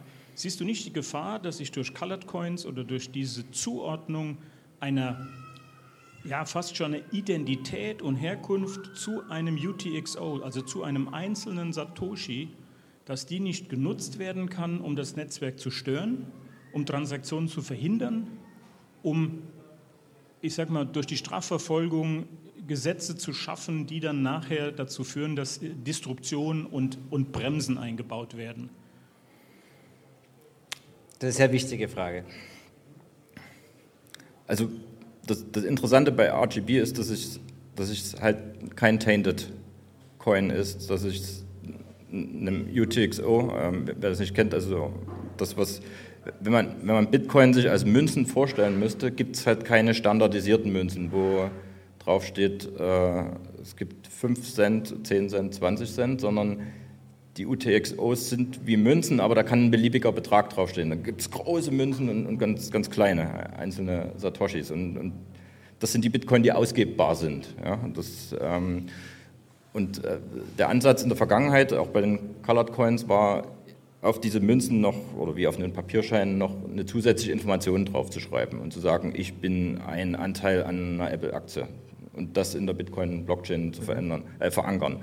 Und das, wie gesagt, ist für jeden einsehbar. Bei RGB wird die Information aber wie bei Taproot in den Public Key eingewoben, dass es von außen nicht sichtbar ist, dass da noch eine Information drinsteckt. Und das Clevere bei RGB war wirklich dieses Double Commitment. Also ähnlich wie das Double Spend Problem 40 Jahre lang die ersten Cypherpunks beschäftigt hat, hat man, zumindest ich, seit 2013 über ähnliches Thema nachgedacht, und wie löst man das Problem des Double Commitments in Bitcoin. RGB hat es aus meiner Sicht gut geknackt. Von dem her ist es halt nicht verfolgbar, und es ist wirklich up to you and me, wenn wir beide eine Sprache oder Verträge schließen, abseits der Bitcoin-Blockchain und nur sozusagen unsere Commitments in Form von Public Keys verankern, was für niemanden einsehbar ist. Natürlich kann ich sagen, ich veröffentliche einen Teil dieser Transaktionskette, aber es ist extrem schwer, das zu unterbinden, ja, weil jeder Mensch hat eine Assoziationsfreiheit, egal ob er die zugestanden bekommt oder nicht, aber ich kann die mir herausnehmen. Und wenn ich ein effektives Mittel habe, um mich davor zu schützen, dass mich jemand deswegen nervt, dann wird es gemacht. Und mit allen Konsequenzen, ja, das muss man sich immer bewusst sein. Es kann zu guten, zu negativen Dingen genutzt werden, aber es ist einfach ein Werkzeug, was zur Verfügung steht und großes Potenzial hat, aus meiner Sicht. Aber ich glaube, die Frage vom Joe ging nicht nur im RGB, sondern einfach bei Bitcoin generell. Durch diese ganzen Chain-Forensic-Tools und die ganzen Möglichkeiten der Überwachung, der Bewegung von Coins und UTXOs, gibt es ja heute schon die Möglichkeit zu sagen, das ist irgendwie über 5 Ecken irgendwann mal im Darknet oder was auch immer eingesetzt worden und das mögen wir jetzt nicht. Und diese Fungibilität von Bitcoin ist ja für ein Geld wahnsinnig wichtig. Also das ist für mich auch irgendwie der, ich sage jetzt mal, Angriffsvektor, vor dem ich mir am meisten Angst habe. Kannst du uns da beruhigen? Da bin ich wieder bei dem Punkt, das wird der Markt aussortieren. Also das ist so ein Katz-und-Maus-Spiel. Und am Ende läuft es darin aus, wer hat die meisten Ressourcen, entweder das zu unterbinden oder damit Wohlstand und Produktivität zu schaffen und es einfach zu nutzen. Und wahrscheinlich gehört da Vertrauen dazu, dass man zu so einer Erkenntnis kommen kann, aber für mich ist die Human Action da widerspruchsfrei. Deswegen, und wenn man die Geschichte der Menschheit schaut, gab immer dunkle Zeiten, aber wir sind keine Steinzeitmenschen mehr. Also irgendwas hat sich immer durchgesetzt, was mehr Entwicklung, mehr Freiheiten auch für Einzelne gebracht hat. Und von dem her, ich sehe es jetzt nicht existenzbedrohlich. Ja. Okay, danke schön. Wir haben gleich noch eine Frage, bitte. Ja, hallo, ich bin der Larry. Super Diskussion, vielen Dank. Ich habe eine Frage, wenn wir von Sicherheit dezentraler Netzwerke sprechen, hast du eine Idee, was Quantencomputer als Chance oder Herausforderung für das Bitcoin-Netzwerk bedeuten könnten? Also eventuell Herausforderungen, wie wir Transaktionen signieren, dass wirklich nur derjenige, der ein Geheimnis kennt, diesen Nachweis liefern kann. Jetzt weil manche sagen, okay, Bitcoin-Mining würde ja dann viel, viel schneller stattfinden. Das wäre eine Technologie, die ähnlich wie ASICs dann vielen zur Verfügung steht. Aber am Ende, auch Quantencomputer brauchen Energie. Das wäre dann halt eine andere Form des Minings, aber es wäre wieder ausgeglichen. Also es würde sich wieder ein Wettbewerb einstellen. Und ja, eventuell muss man mal den Adresstyp anpassen an quantencomputerresistente Algorithmen. Das wird vielleicht nochmal eine Herausforderung. Muss man dann Hardfork machen? Kann man es mit einem Softfork? Hat man lange Zeit, das zu planen, oder muss es in Hektik erfolgen? Aber wir sind noch weit davon weg, Quantencomputer zu haben, die 256-Bit-Schlüssel knacken können. Ja. Und das ist halt was Exponentielles und nichts Lineares. Also bloß weil ich einen Quantencomputer habe, der jetzt vielleicht 32-Bit schafft, kann 33-Bit echt hart sein, weil es eine Verdopplung ist und die Fehlerrate steigt. Und das ist jetzt kein drängendes Problem, dem ich jetzt meine Aufmerksamkeit widme. Also ich verfolge das, auch wenn es da was Neues gibt, aber aktuell ist Bitcoin quantencomputerresistent oder sicher. Ja. So sehe ich das. Also der Chat betreut sich weiterhin hervorragend selbst, Nico. Deine Hörer sind sehr gut geübt darin. Super. Das sind Top-Leute. Auch teilweise schon Fragen, die du jetzt auch beantwortet hast. Noch eine, die ich dir gerne stellen würde von Daniel Bronco. Jörg, was war der Punkt, an dem dir klar war, dass es Bitcoin sein muss?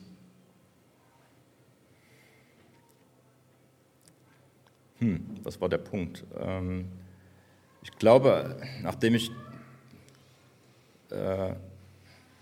nachdem ich 2 Tage darauf verwendet hatte, IOTA zu verstehen,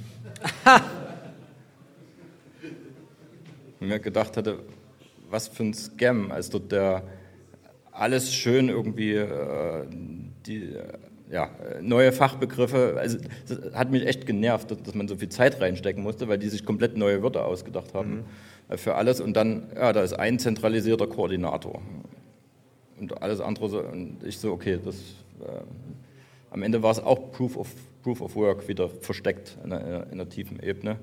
Das war dann der Punkt, wo ich dann langsam aufgegeben habe, dass mir mal jemand noch ein besseres Design für das Problem der Dezentralität auf den Tisch legen kann, weil es immer komplizierter wurde und wie gesagt, die eigentlichen Dinge versteckt gehalten wurden, wie beim Perpetuum mobile, wo einer unterm Teppich sitzt und das Hamsterrad dreht, so ungefähr. Es ist total faszinierend, dass einer der wichtigsten, du hast es vorher genannt, die Quantumcomputer, ja, es gab ja auch mal den Quantum Resistant Ledger, das war auch mal so eine Shitcoin, ja, und zwar deswegen, weil da gibt es einfach einen Trend, dass man sich überlegt, ja, was sind denn jetzt die Argumente, die Leuten einfallen könnten gegen Bitcoin? Und dann mache ich für jedes dieser Argumente einen eigenen Coin. Ne? Einer ist schneller, anderer hat mehr Supply, der nächste hat weniger Supply, schont die Umwelt nicht, ist quantumresistent oder hat das zumindest im Namen. Ja, IOTA hat dann keine Fees zum Beispiel, das war auch so, bin ich auch drauf reingefallen. Volle Pulle. Und das mit dem Research, hast du vollkommen recht, da finden sie dann neue Wörter und schreiben ein White Paper über 200 Seiten und sagen, ja, do your own research. Ja, und dann musst du 200 Seiten White Paper lesen, in der Zeit, die du eigentlich in Bitcoin stecken könntest. Das ist mein Grund, warum ich so wütend bin auf Altcoins, weil die haben mich einfach viel Zeit gekostet. Geld sowieso, aber das ist ein ganz anderes Thema. Ja? Joe, bitte. Ich habe noch eine kurze Anmerkung zu Quantenresistance und Quantenverschlüsselung und so. Du hast ja gesagt, wir werden dann später eventuell die Protokolle updaten müssen, damit sie quantenresistent bleiben, also speziell die Verschlüsselung und dass das auch, und da bin ich deiner Meinung, ganz weit in der Zukunft ist, weil auch 32-Bit kann man vielleicht, zu 33-Bit kann dann der Sprung nochmal 15 Jahre dauern oder auch 25 oder 100. Was aber wohl passieren wird, und das ist vielleicht ein ganz spannender philosophischer Aspekt ist, dass ja verschiedene Bitcoins, Private Keys, verloren gegangen sind in der Vergangenheit. Ja. Die Leute, die dann... Jetzt hat er mich gemutet. Das wird zensiert hier, das Thema. Okay, ich beeile mich jetzt.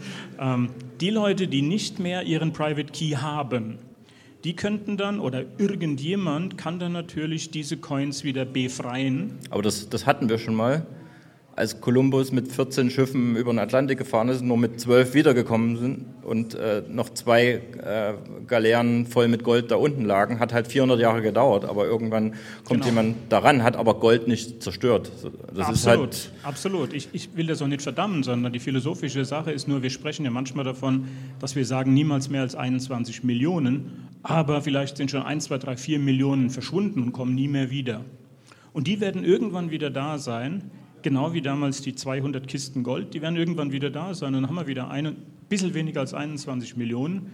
Aber das System an sich bleibt resistent, bleibt stabil und ist einfach nicht zu knacken. Selbst wenn die wieder befreit werden, dann passiert nicht mehr als das, was wir heute sowieso schon haben. Also 100%ig vorhersehbar. Das war der Kommentar, den ich noch dazu abgeben wollte. Wunderbar. Haben wir noch eine allerletzte kurze Frage für den Jörg, der dann... Also im Chat kam nichts mehr auf. Gibt es noch welche im Publikum? Eine haben wir noch im Publikum. Eine letzte Frage noch und dann verabschieden wir uns. Guten Abend, Thorsten mein Name. Im Zusammenhang mit Gold versus Bitcoin würde mich mal interessieren, wenn jetzt Gold, das ist ja 5000 Jahre Vertrauensbeweis und Bitcoin wäre jetzt seit 200-300 Jahren schon etabliert, zumindest als Wertaufbewahrungsmittel. Und man würde Gold jetzt als Element finden. Wie würde man Gold versus Bitcoin gegenüberstellen, vermutlich? Unter der Annahme, dass wir die Vorteile einer digitalen Welt zu schätzen wissen, hätte Gold weiterhin,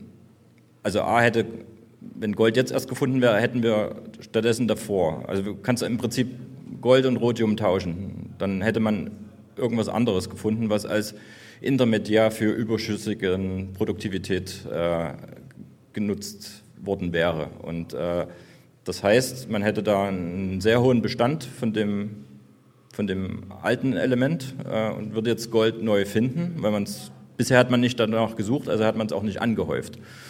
Was für eine sehr lange Zeit erstmal für eine hohe Volatilität sorgen würde, bloß um weiterhin was Physisches zu haben, was Masse hat, was ich schwer transportieren kann.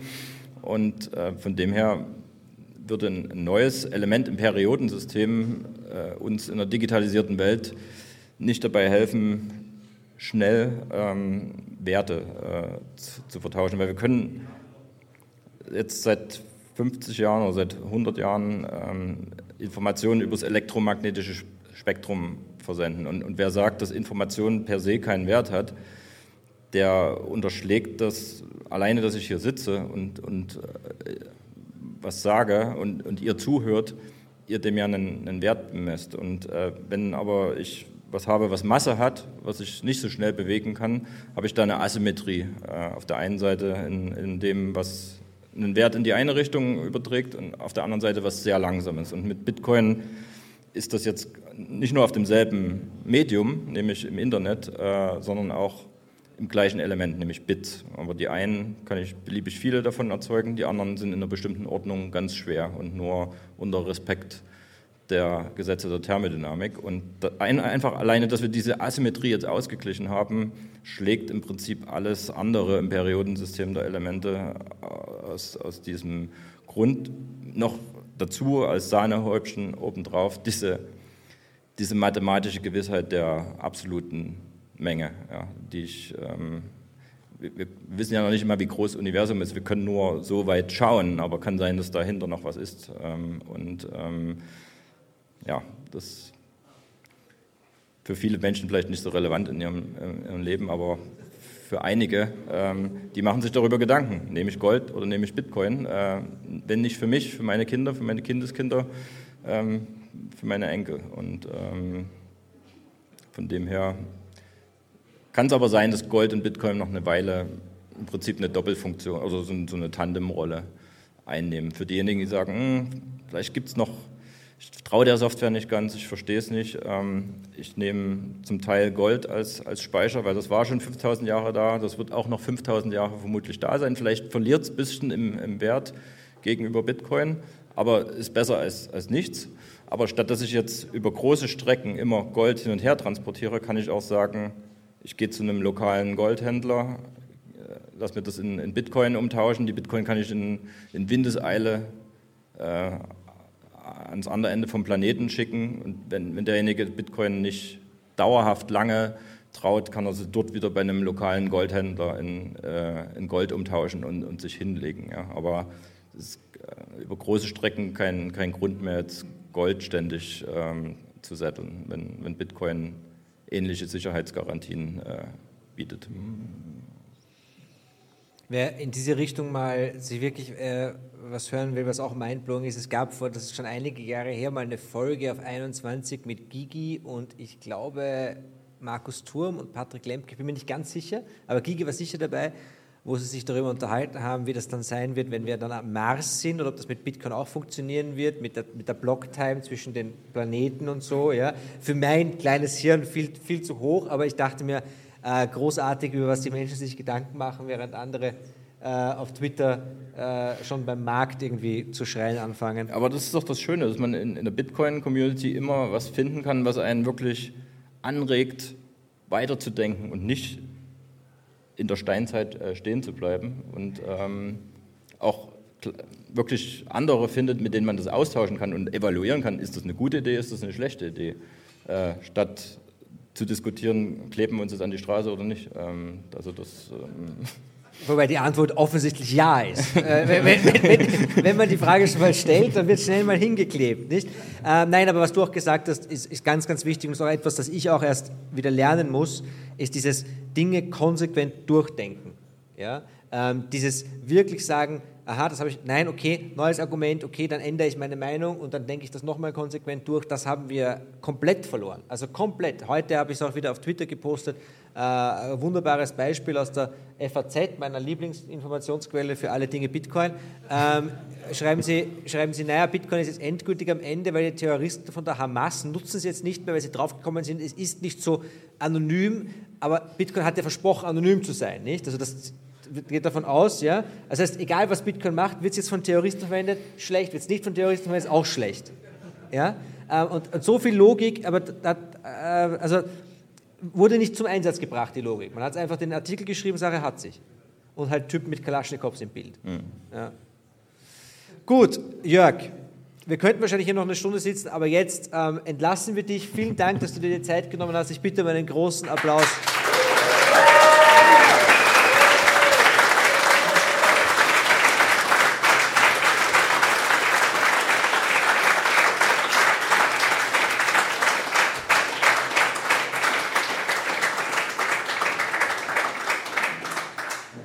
Ich weiß nicht wirklich, was ich nach dem Jörg noch großartig draufsetzen soll, aber wenn ich schon mal hier bin, habe ich mir gedacht, falls wir noch was zu besprechen haben, falls es noch Fragen gibt oder Anmerkungen, bitte her damit. Vielleicht kommt noch was aus dem Chat, vielleicht kommt was von euch. Ich weiß nicht, wo wir anfangen sollen. Vielleicht bei der Berichterstattung der deutschen Presse zum Thema Bitcoin. Ich weiß es nicht. Hat jemand noch was? Wir können auch gleich zum Biertrinken übergehen. Aber einer muss das Eis brechen. Ja, bitte, danke. Ich sehe noch was. So, bitteschön. Ich habe eine Frage. Und zwar, der Jörg hat davon gesprochen, dass Gold praktisch so als Überschusswertspeicher hergenommen wird oder so. Aber ist eigentlich Gold nicht dazu da gewesen, als Tauschmittel vor allem dann irgendwie, und dass die Leute das als Tauschmittel genommen haben, weil es eben hartes Geld war und das dann der Siegeszug war? Und ist es dann nicht auch bei Bitcoin so, dass erst als Tauschmittel, wenn es so richtig angenommen wird, dass dann Bitcoin sich überhaupt verbreiten wird? Du musst dem Tauschmittel zuerst eben einen Wert hinzufügen oder einen Wert in dem Tauschmittel sehen und den siehst du dann, wenn es als Sammlerstück genutzt wird. Das heißt, der Wertspeicher kommt quasi in der Historie zuerst. Es ist bei Bitcoin schwer zu sehen, weil wir nutzen es als Tauschmittel. Ich verwende es gerne als Tauschmittel. Aber jedes Mal, wenn ich es als Tauschmittel verwende, weiß ich ganz genau, die berühmte Volatilität. Es ist jetzt noch, wir sind noch nicht einmal annähernd dran, den Wert dieses Dings als Markt bestimmt zu haben. Ja? Und bei Gold war es ähnlich. Also Gold war in allen Hochkulturen ein wichtiges Metall, aber ist oft nicht als Geld eingesetzt worden, sondern war auch einfach das, was die Pharaonen, die Götter, die Priester, die Könige genutzt haben, um sich selbst und ihren Reichtum zu repräsentieren, weil eben es immer Reichtum repräsentiert hat, weil man es nutzen konnte, um überschüssiges Geld zu speichern. Das ist eigentlich diese Sparfunktion. Das ist, glaube ich, das Argument dahinter, dass man zuerst sagt, zuerst kommt eigentlich, ich spare in dem Ding und das ist das, was Bitcoiner ja in erster Linie machen, in der Annahme, dass es weiter aufwertet und später nutze ich es dann theoretisch als Geld. Können wir jetzt so bestreiten, ob man nicht dann vielleicht doch noch, keine Ahnung, vielleicht gibt es eine Phase geben, in der dann wirklich die Notenbanken sagen, okay, das CBDC war nix, wir machen jetzt eine durch Bitcoin gedeckte Währung, in der es eine gewisse Flexibilität gibt, weil die braucht es ja angeblich, ich weiß es nicht. Aber es ist nicht sofort als Tauschmittel eingesetzt worden, sondern eher in der Geschichte zuerst als Wertspeicher, als Kultobjekt und später eben als eine dieser Varianten, einen Ledger darzustellen. Also ein Ledger kann ich entweder aufschreiben, du hast so viel, ich habe so viel, oder wir haben es einfach. Ja? Aber es stimmt, was der Jörg auch gesagt hat, nicht? Die Schrift wurde auch erfunden, um quasi ein Ledger, also die Keilschrift, die erste Form der Schrift im Zweistromland war tatsächlich, um aufzuschreiben, wem gehört wie viel und wer hat wie viel. Ja?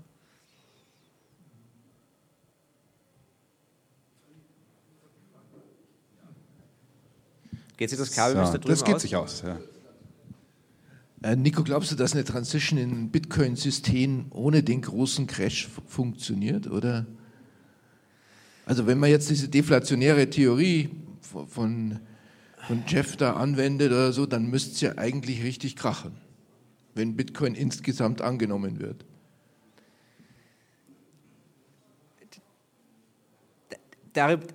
das mit dem Crash wird immer so als ein singuläres Ereignis gesehen. Ja?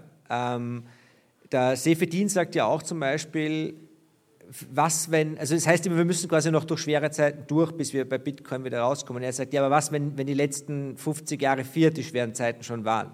Ja? Also Crash ist wir crashen in Wahrheit seit mindestens 23 Jahren, würde ich sagen. Aber wir schütten halt das immer durch frisches Geld zu und das führt zu immer mehr Verwerfungen in der Welt, die immer schwierigere Probleme hervorrufen und eine ungleiche Vermögensverteilung und eine Zerstörung der Ressourcen etc. pp. Aber weil wir das können in dem System, solange wir uns an das System halten, was stimmt, ist theoretisch, dass in einer Welt, in der die Menschen in Bitcoin massenweise flüchten sollten, würde das dann ausschauen wie ein Crash der Fiat-Währung und könnte dann auch von den Staaten oder den Zentralbanken auch Bitcoin angelastet werden, ja? Dass es das da gibt und das ist jetzt der Grund, dass das jetzt zusammengestürzt ist. Aber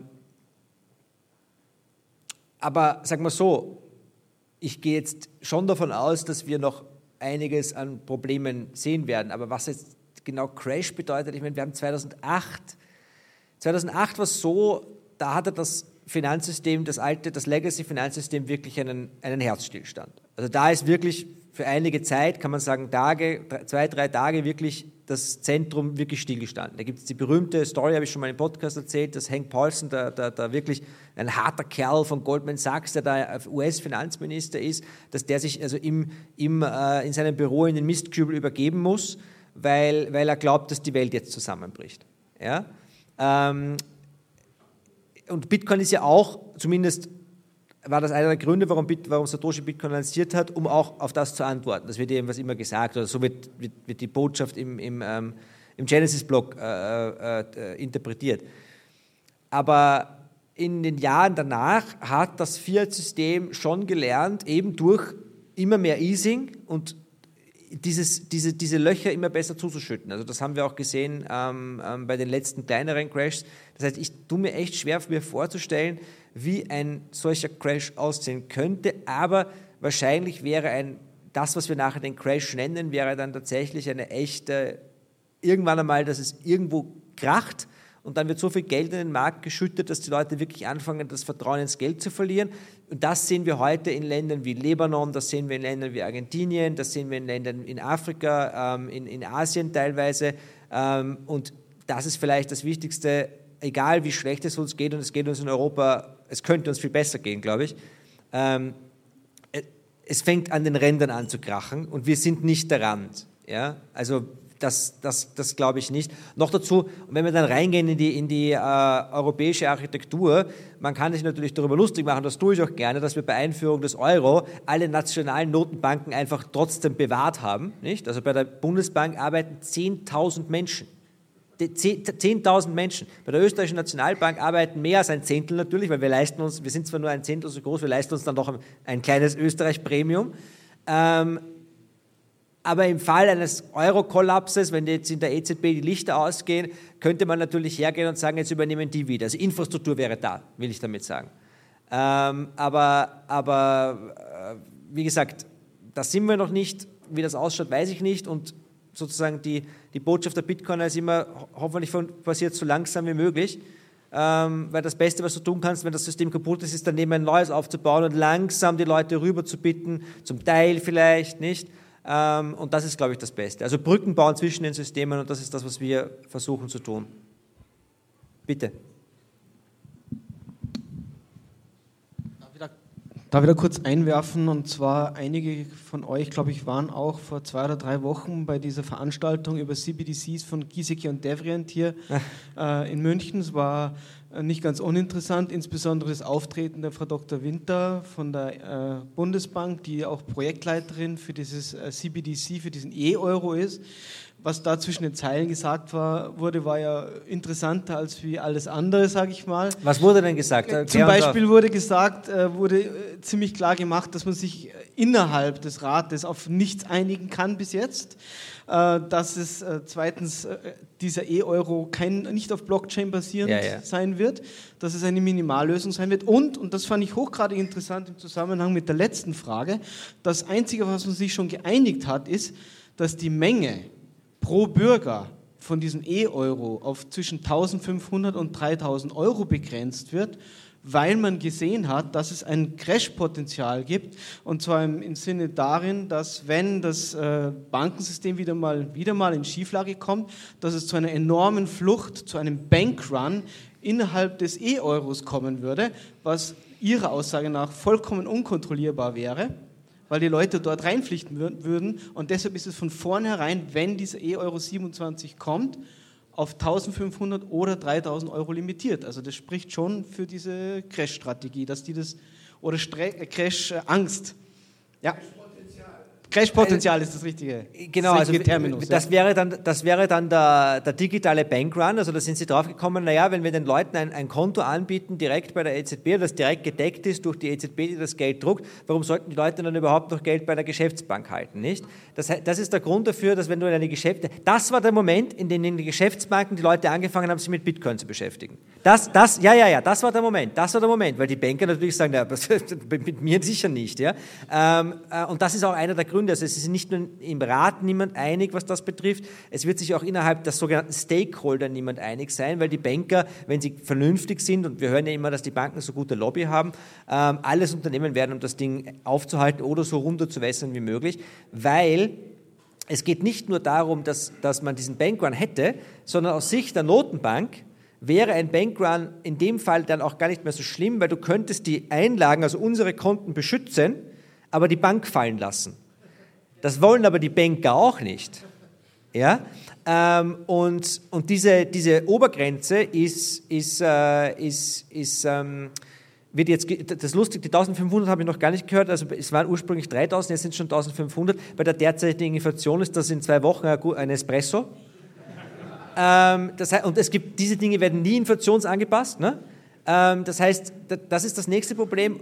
Und du kannst natürlich in einer Bankenkrise das einfach aushebeln. Und das beweist wieder, wie wichtig die eisernen Regeln von Bitcoin sind. Ja? Weil natürlich, wenn die Banken sagen, naja, wir haben die Obergrenze, uns wird es weitergeben, und dann kommt die Bank in eine Krise und die EZB macht eine Pressekonferenz und sagt, wir haben jetzt für dieses Institut die Obergrenze ausgehoben, ihr dürft jetzt flüchten.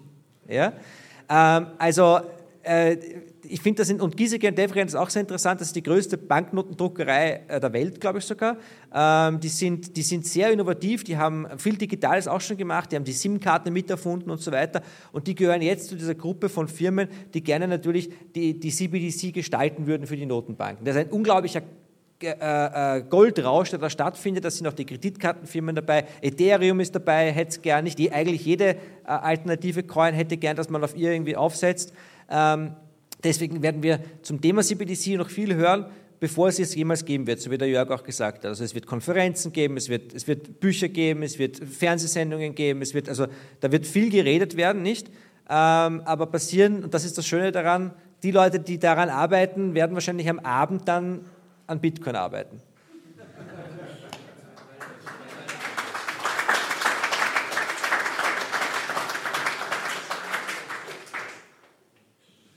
So, bitte.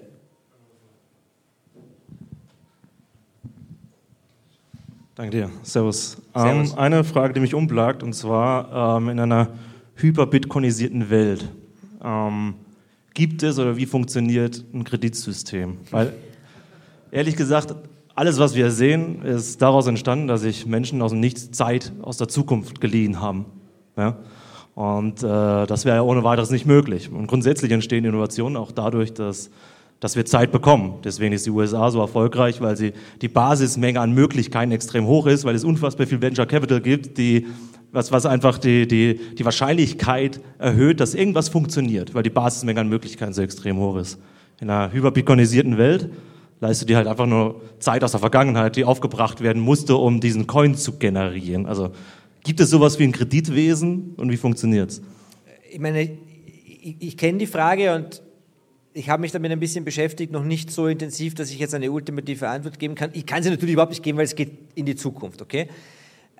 Grundsätzlich gehe ich davon aus, dass, also erster Punkt, Kreditsystem ja oder nein? Wahrscheinlich ja. Die banalste Variante ist, du kommst zu mir und sagst, ich brauche Geld für ein Venture und ich borg's dir, gehe das Risiko ein. Ja, das ist dann wirklich das sogenannte Vollgeldsystem, wenn wir wirklich nur bei Bitcoin bleiben, ohne eine Ausweitung. Wahrscheinlich liegt es in der Natur des Menschen, die Geldmenge irgendwie auszuweiten. Haben wir bei FTX gesehen, nicht? Die FTX-Kunden haben geglaubt, sie besitzen 16.000 Bitcoin, FTX geht den Bach runter und es sind 0 Bitcoin da. Das war nichts anderes als ein Kreditsystem. Ja? Und das heißt, das kannst du gar nicht verhindern. Der Unterschied, glaube ich, zwischen Bitcoin und dem jetzigen System ist, und das ist, glaube ich, schon wichtig, ist, dass es extrem tighter sein wird als heute. Weil du auf die Basisgeldmenge, das heißt, du hast vielleicht langsameres Wachstum, aber du hast auch weniger Missallokation von Ressourcen, du hast weniger Verschwendung von Ressourcen und weil das Venture Capital, von dem du heute sprichst, wo das überall reinfließt, das wird ja jede Woche verrückter, das ist die Inflation. Ja? Und ultimativ zerstört diese Inflation dann die Währung. Das heißt, es gibt heute Leute, ich habe zum Beispiel einen Termin heute erst ausgemacht mit einem Entrepreneur aus Wien, der arbeitet an genau so einem System. Wie das technisch funktioniert, habe ich noch nicht verstanden. Ja, wie Sie sich das genau vorstellen. Aber es wird Leute geben, die werden versuchen, auf Bitcoin Kreditlayer aufzusetzen, entweder ganz banal, indem ich sage, das borge ich dir, oder sie sagen, oder sie schaffen weitere Altcoins, die aber auf Bitcoin-Basis ist, aber also wirklich wissen tue ich es nicht, aber ich glaube, bis wir dorthin gekommen sind, müssen wir quasi erstmal auch die Hypothese eigentlich überprüfen, wie viel Kredit brauchen wir eigentlich, weil was schon stimmt, ich bin jetzt kein großer Freund des Goldstandards, aber was schon stimmt, ist, dass unterm Goldstandard, der einer hyperbitcoinisierten Welt wahrscheinlich noch am ehesten kommt in der Vergangenheit, hatten wir auch Wachstum, aber langsamer, stabiler und mit einer deutlich niedrigeren Zeitpräferenz bei den Menschen. Und ich glaube, das ist schon etwas, wo wirklich alle sich einig sind, dass diese Konsumwahn und dieses Wachstum durch Ausgeben ein Ende haben muss. Ich meine, in China sage ich, jetzt habe ich China gesagt, aber ich habe eigentlich Kanada gemeint, aber der Unterschied ist nicht mehr groß. In Kanada stellt sich jetzt die Finanzministerin hin und sagt, naja, wir sind draufgekommen, die Kanadier haben ja so viel Geld gespart. Und sie hat es genannt, in absoluten Orwellschen Newspeak, hat sie es genannt, Preloaded Stimulus. Und das ist diese typische Keynesianismus-Idee, dass du sagst, alles Geld, das gespart ist, ist eigentlich verschwendet, man muss es doch ausgeben und konsumieren. Ja? Und wir werden, bevor wir in eine hyperbitcoinisierte Welt gehen, in der das Gegenteil der Fall ist, in der wir das 180 Grad drehen, auf den Kopf stellen, werden wir noch viel mehr von dem Wahnsinn sehen und werden noch viel mehr Geld für Unsinn ausgeben, oder zumindest als Gesellschaft, bis wir uns darüber Gedanken machen müssen. Aber ich glaube, dass das eines der Themen sein wird, mit denen sehr viele Banken, Entrepreneure etc. sich beschäftigen werden. Also wenn du eine Idee hast, wie man das umsetzt auf Bitcoin, würde ich mich dran setzen an deiner Stelle. Nico, die ähnliche Frage gab es ein bisschen mehr Bedrock noch aus dem Chat. Und zwar sagt jemand, ich verstehe die ganze Sache mit dem Sachen, die auf Bitcoin bauen, nicht. Also wer braucht es? Sind es nicht alles Shitcoins? Das ist sehr allgemein formuliert. Ne? Was heißt auf Bitcoin bauen? Also für mich ist auf Bitcoin bauen das, was ich mache.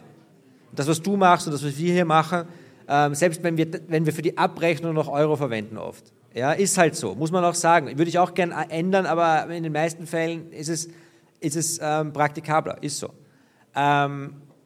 Auf Bitcoin bauen im Sinne von direkt reingreifen in die Blockchain, ja, ganz ehrlich, solche Sachen wie eine Aktie auf der Blockchain abbilden, da bin ich mir auch nicht hundertprozentig sicher. Aber ultimativ hat der Jörg schon recht, dass das Ganze muss der Markt regeln. Du kannst es technisch umsetzen und wenn es sich auszahlt, das sich technisch umzusetzen, wird es gemacht werden. Shitcoins ist halt ein sehr breiter Begriff.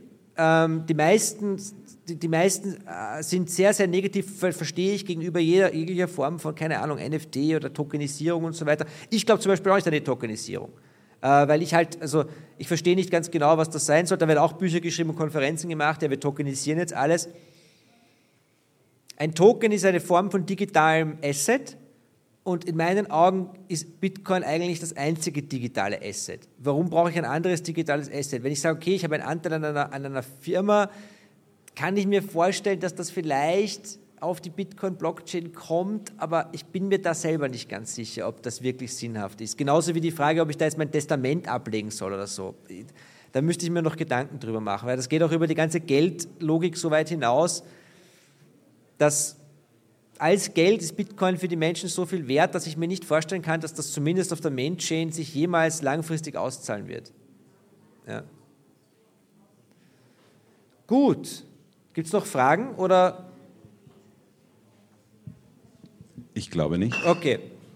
Jetzt haben wir, okay. Es wird Zeit, die Bierflaschen fallen schon um und werden gehoben. Liebe Damen und Herren, ich danke euch vielmals, dass ihr gekommen seid. Ich freue mich sehr, dass wir das heute machen konnten. Es war, wie gesagt, das erste Mal, dass ich einen Live-Podcast gemacht habe. Ich bin auf den Geschmack gekommen. Es hat, glaube ich, alles funktioniert. Soweit, glaube ich, sehr, sehr gut. Ja, wir hatten einmal ein bisschen Tonprobleme, aber ansonsten hat es gut geklappt. Alles gut, dann schöne Grüße auch an alle im Chat. Wir schalten das jetzt ab und trinken jetzt ein gutes bayerisches Bier und ich wünsche euch einen schönen Abend und bis zum nächsten Mal. Nico, vielen, vielen Dank, dass du aus Wien zu uns hergekommen bist. Dein Applaus. Danke fürs Zuhören bei dieser Folge von Was Bitcoin bringt. Wenn es euch gefallen hat, bitte hinterlasst uns 5 Sterne bei Apple und bei Spotify, folgt uns auf YouTube, schickt uns eure Eindrücke, eure Ideen, eure Anregungen, eure Vorschläge für Gäste und natürlich auch eure Kritik an hallo@wasbitcoinbringt.com. Was nicht unerwähnt bleiben darf, natürlich auch Value for Value. Dieser Podcast läuft über das Lightning-Netzwerk in allen Kanälen. Man kann streamen, man kann spenden. Es gibt einen Spenden-Button auch auf wasbitcoinbringt.com inzwischen. Und diese Dinge sind auch wahnsinnig motivierend, wenn da ein bisschen was reinkommt, wenn jeder das nutzt. Es macht wirklich viel Freude, als Bitcoiner für Bitcoiner zu arbeiten.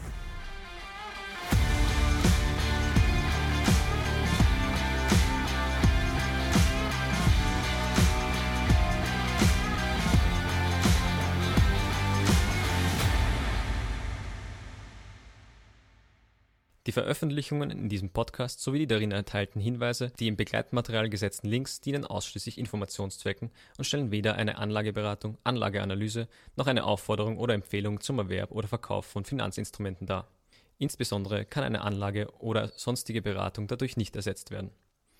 Die in den Veröffentlichungen erhaltenen Angaben basieren auf dem Wissensstand zum Zeitpunkt der Ausarbeitung und können jederzeit ohne weitere Benachrichtigungen geändert werden. Die Inhalte richten sich ausschließlich an natürliche Personen. Es wird keine Haftung für die Richtigkeit, Vollständigkeit oder Aktualität der zur Verfügung gestellten Informationen, Informationsquellen, daraus resultierenden Haftungen oder Schäden jedweder Art übernommen. Eine Haftung für leicht fahrlässiges Verhalten wird jedenfalls ausgeschlossen.